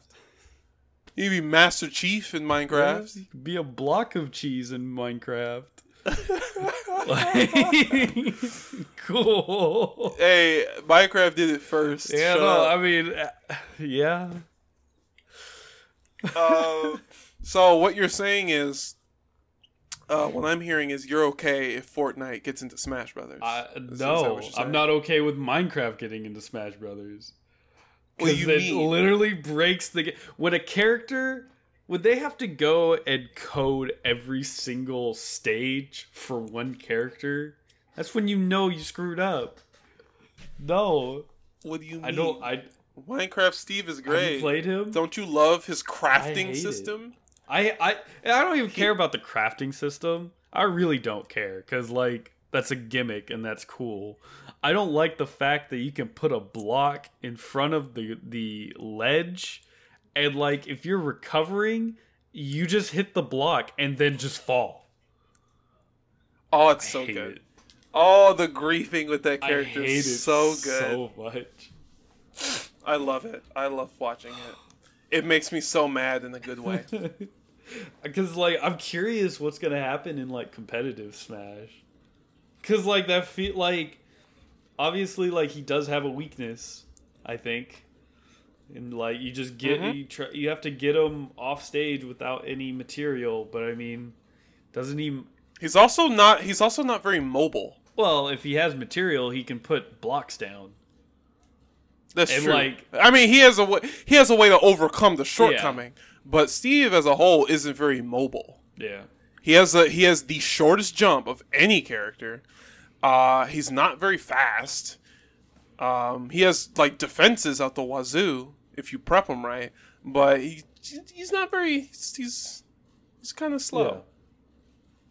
And there's a huge like barrier of entry for him because he has an entire crafting system specifically for him.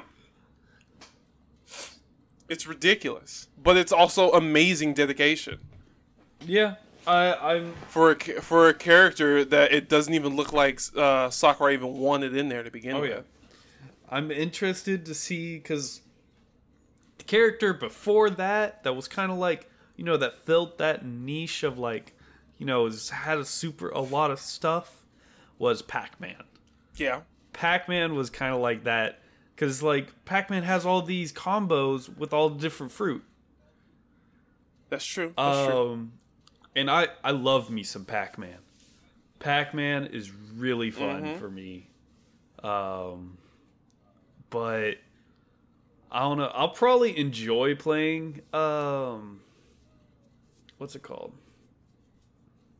Steve. I won't enjoy playing against him. Just because I know that, like, ledges don't matter. Because, like, does the block have a ledge? No. Then you can stand on it, but you're not going to be able to grab it. Then I'm already annoyed. Other things going on with Epic. Oh, go ahead. So one thing we were talking about Epic earlier. I just wanted to say the Epic Store is actually giving away 2 games whenever Cyberpunk 2077 launches. Ooh. Yeah, you want to know what they're giving out? What they're giving out Tyranny Gold Edition and Pillars of Eternity. I have both those games. But hey, if you don't have both those games, get them while they're free. They're fun. They're fun games to play. I love Tyranny. They're really fun games. I gotta go back and do different routes in Tyranny because I finished one. But I love Tyranny. Yeah, no, Tyranny is super. I need to finish like the first route that I did. I want more of like Tyranny because it ends on a cliffhanger. Oh, does it? The game ends on a massive cliffhanger. Oh, sad. That I super thought that there would be more. Because it's also kind of short. Yeah, I haven't gotten too far. I've only gotten to like 2 edicts done. Yeah, Tyranny is kind of short. Like, there's a lot of substance in it. There's a ton of substance. But like the overall like main plot, it's kind of short compared to what I thought it was going to be. It's strange. Normally, those kind of games are super long. Yeah. Because like I was like what level? I think like in the early 40s when I finished, and I was expecting to get like a little higher, but or at least a good amount higher. But no, it's a fun game. I love it. Definitely. I think its art style is fun. I love the characters. I want more. I didn't because Tyranny is how old? 2018? 2016. Yeah. I would love another Tyranny game or like another game in that world. It would be fun. Come on, Paradox. Obsidian is the developer. Oh, it sure is. Paradox published it. Yeah. They actually published another game that came out this week too. Oh yeah, Empire of Sin. I saw that game floating around. Yeah, it's basically like if you like, what's it called? XCOM. It's got that tactical XCOM feel. But it's based in like, you know, Prohibition era. Prohibition era. From the reviews, I haven't purchased it. I do want to play it, but I haven't purchased it yet. But from what I've seen, it kind of gets to that. It's not that great. From like after playing like after a while. You know what I mean? Yeah. I've seen the reviews. It's still mixed. Yeah. On Steam, it's very mixed out of like 1,600 reviews. So, so hopefully they. I think it's just a diamond in the rough at this point. Hopefully like it gets some love, in like future patches or stuff like that. Because like from what I see, like the economic part of the game doesn't really matter. Mm-hmm. Like it gives like that idea that like you can do a whole bunch of different like tactics in order to like get what you want. Like you could be, you can use diplomacy and talk to your enemies and try to work out deals and stuff like that. Or you can just you get some fat stacks and just beat them in economically.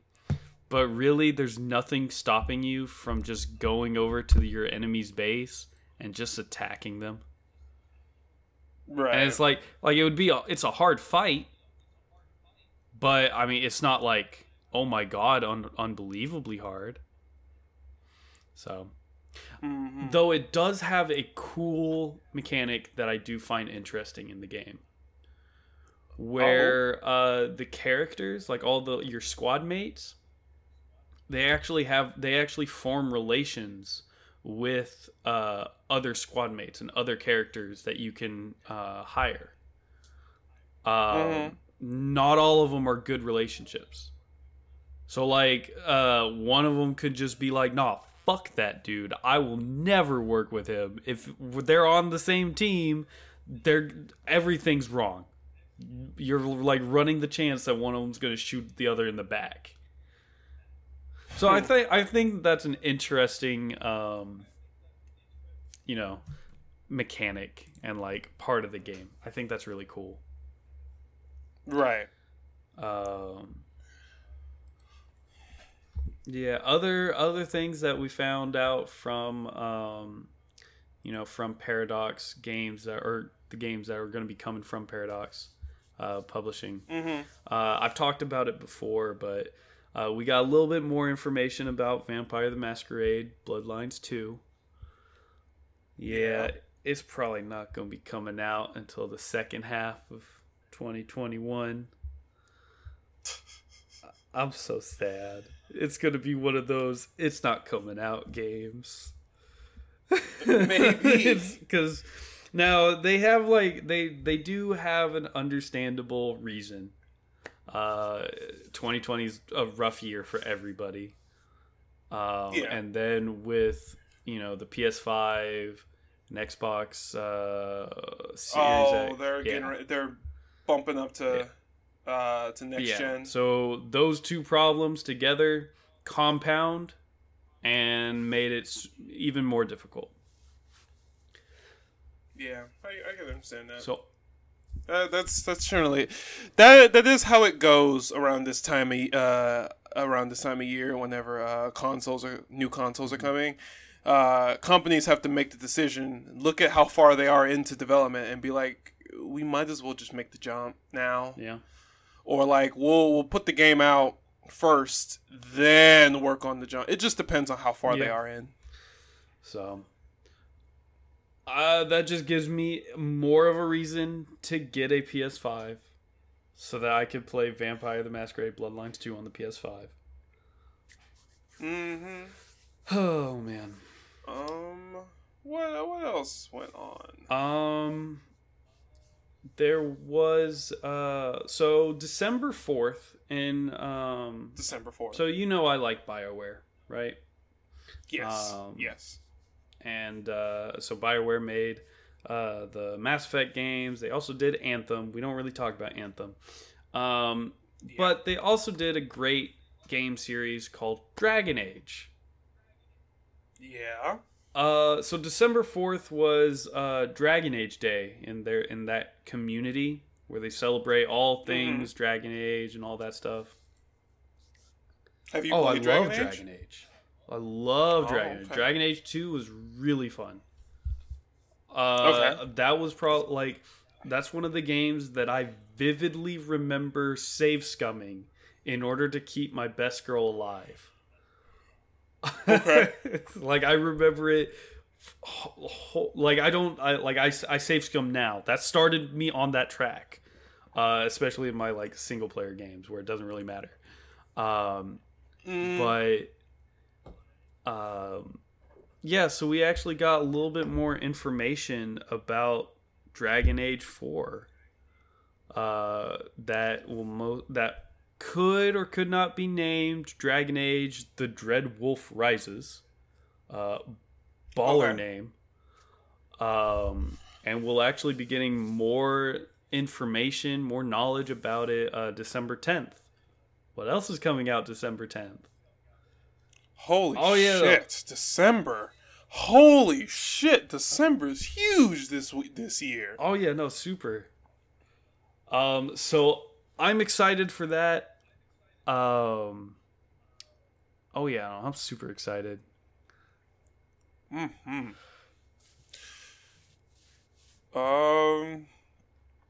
Let me see. Well, that's good. I'm glad. BioWare needs a win. Oh yeah, for sure. I think they also said that because I was reading an article, and they also said that they're also working on like kind of like a reboot of Anthem. Like a soft reboot. Let's see if I can find it. Because I mean, we've gotten to the point where Anthem just you kind of have to start over with Anthem. So yeah, for sure. Because no one's played the game, and we're kind of past the point where of Anthem support. There's no point in keeping the game going now. Yeah. Kind of sucks balls. Mm-hmm. But I'm excited. I'm very excited. I really want to play another Dragon Age game because Inquisition was fun.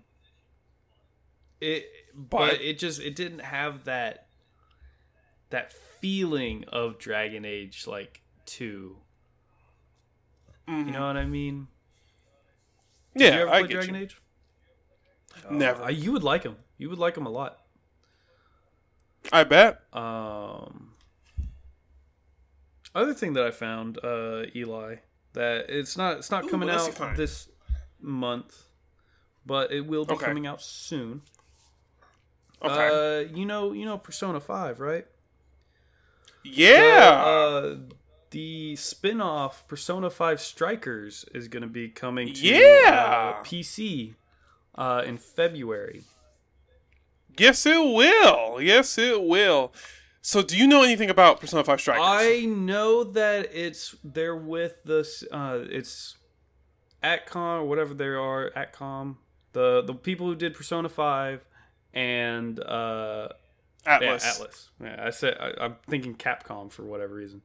Atlas and the people who do Dynasty Warriors.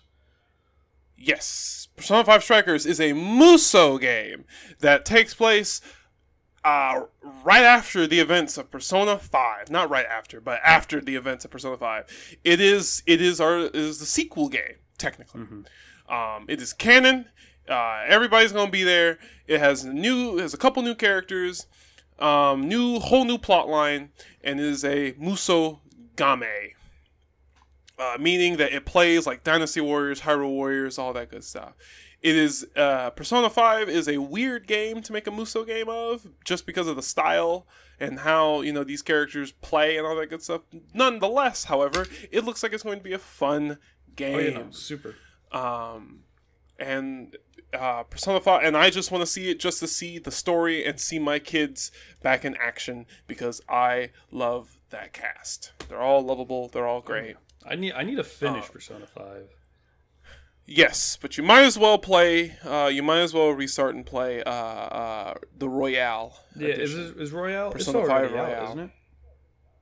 Yes, but you gotta get it on the PS4. On the PS4. Is there gonna be like a Switch version? We don't know yet. We're hoping. Hey, if you stay tuned with the podcast, we'll let you know. Yeah. As soon as we'll tell you when it happens. As soon as we know. Yeah. Let's see. You got anything else, Eli? Let's see. I'm looking.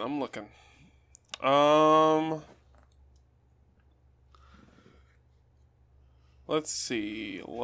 Seeing is believing.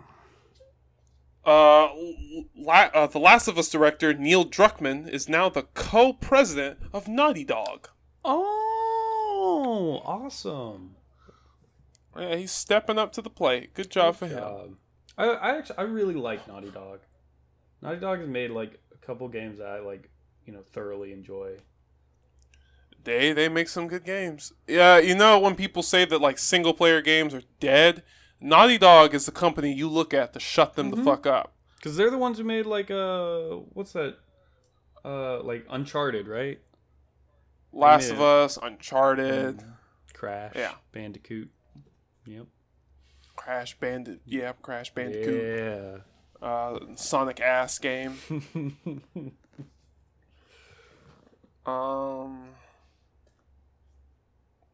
Cyberpunk's multiplayer mode is basically its own game. Now, from what I understand, the Cyberpunk multiplayer will be coming out later. Yes. Like 2021, 2022, somewhere around there. Yeah, they also said that they won't talk about any of their DLC plans until the game comes out. That's nice. Which is, the smart move since, yeah. That game, the game looks like it's coming out because people are already getting their review copies. Copies were leaked early. So the game is coming out. I'll believe it. They can't delay it. They can't delay it. They lost their chance to.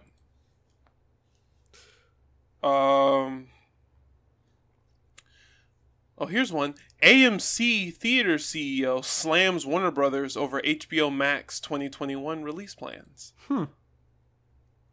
Interesting. I'm sure they're upset because the movies aren't going to theaters. Yeah, most likely. They're just gonna be straight on HBO Max. So the movie theater companies are like, hey, what the fuck? Man, is Rona gonna kill off the movie theater companies? At this rate? Oh no. Might as well. Because I think it was AMC that started the thing where like you can rent out a theater. Mm-hmm. You can pay like $100 to rent out a theater. Okay, I'll pay a normal ticket. Ticket amount since no one else is going to the theater. Yeah, so they because you can pay $100 to rent it out, and I think it was AMC that did it. But you can pay $100 to rent it out. They'll clean it. They'll do the whole 9 yards. But that was kind of their plan. But then Rona got worse. And people were like, "No, I'm good." No, good. And so, yeah, movie theaters are losing because there's no way for them to adapt. They're kind of stuck, especially since movie companies are like, "Hey, we'll just put them straight on streaming site services. Fuck the theaters. We'll just cut out the middleman now." Yeah. And like they haven't taken a hit from it. In fact, they're just getting more money. DC, Disney, and all of them, they're putting their movies straight up on streaming, and they're winning. More power to them, I guess. Yeah. So that's how it goes. It'll be interesting to see like what changes, like stay past. Like this, once we get through this global pandemic, and see what actually like will stay, what'll go. Because like, I think that a lot of jobs that have moved to like working from home will stay working at home. Mm-hmm. You know what I mean? Yeah, because we found out at the beginning of the pandemic that like a lot of jobs that originally said you can't work from home suddenly started shifting to work at home, and the general consensus was like, wait a goddamn minute. You mean I could have been doing this the whole time and nothing would have changed? Yeah. So it's interesting, the things that have been revealed. And when we come out from the bunkers and look at the wreckage of the world and we start exploring the dystopian cities to see what's left, it's going to be interesting to see what is left. For sure. Oh, here's something. I know you probably haven't played it yet, but Baldur's Gate 3 is getting their third patch soon. Oh, really? Yeah. That's cool. No, I haven't played it yet, but I have heard, like, I've seen, because don't you have it? It's a little rough around the edges. There are definitely some kinks. So it's still in early access. So there are definitely going to be some kinks to work out. It's a little rough. My computer can run it barely. Actually, it could run it better than what I thought. Okay. I thought it wasn't going to like run at all. I thought my computer was going to chug because I got this rinky-dink little laptop. But it actually runs like decently. Like, it's not terrible. But like it's playable. You know what I mean? Yeah, I can understand that. Like, it's not unbearable. It does chug a little bit here and there. And you can hear the computer like really put its all into doing it. That's what I wanted here. The little engine that could. Exactly. But it does run. It runs pretty well, and like, it's a cool D&D game. Okay. You know what I mean? Like, it is like, how some games are like D&D inspired, or take the kind of the world or whatever. This is a Dungeons and Dragons 5th edition game. That's cool. It's like a RPG, like, or not RPG. It's a MMO, isn't it? No. It's like no. Divinity? That's it. Oh, okay. That's what the game essentially is. Cool. It's by the same company too. Then that means that it could be modded. If it's like a single player or multiplayer game, like I'm assuming it's a multiplayer, be able to play with like other people. Yeah, it's got online co-op. That's cool because then you can also like, it's kind of like got that Neverwinter feel where you can make make mods to it and like have like your own homebrews, stuff like that, or like a level editor. Yeah, I think that would be really cool. Yeah, I don't know if they have it. So I don't. No, they don't. I don't know the what's it called? I don't know their roadmap so far, but I've played through a couple hours of it. But it's fun. I like it. Some of the characters, the first couple I got, are kind of like morally ambiguous assholes. Yeah. Okay. Because the plot of the game is that you get abducted by some mind flayers, and they put the leeches in your brain through your eyeball. So mind flayers are. And once you escape them, you're like, man, I don't want to be a mind flayer. We gotta get these things out. So you and some like-minded individuals travel through, and you're trying to find a healer or somebody to take out the leeches. Yeah, probably. And some of these people are like, man, one of the characters is like, I just want to get these leeches out so I can go back to doing my evil things. And another character is like, one of the rogue is like, man, I want it out, but if I can control it, because I get some cool ass powers, I kind of want to keep it. Yeah, I mean, hey, mind flayers are really cool. I can't fault that guy for it. Yeah, but it's a fun game. It's like I said, it's a little rough around the edges, and they're polishing it. They're working on it. But it's cool. I like it. Cool. It's fun. It's good to see games like that. If you like Divinity, if Divinity was your cup of tea, then Baldur's Gate is Divinity. Awesome.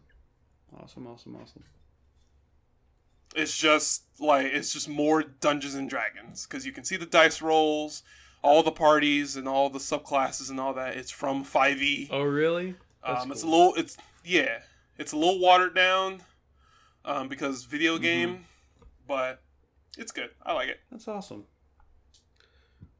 Well, Yeah. I think that's about it. Is that an episode? That seems like an episode to me.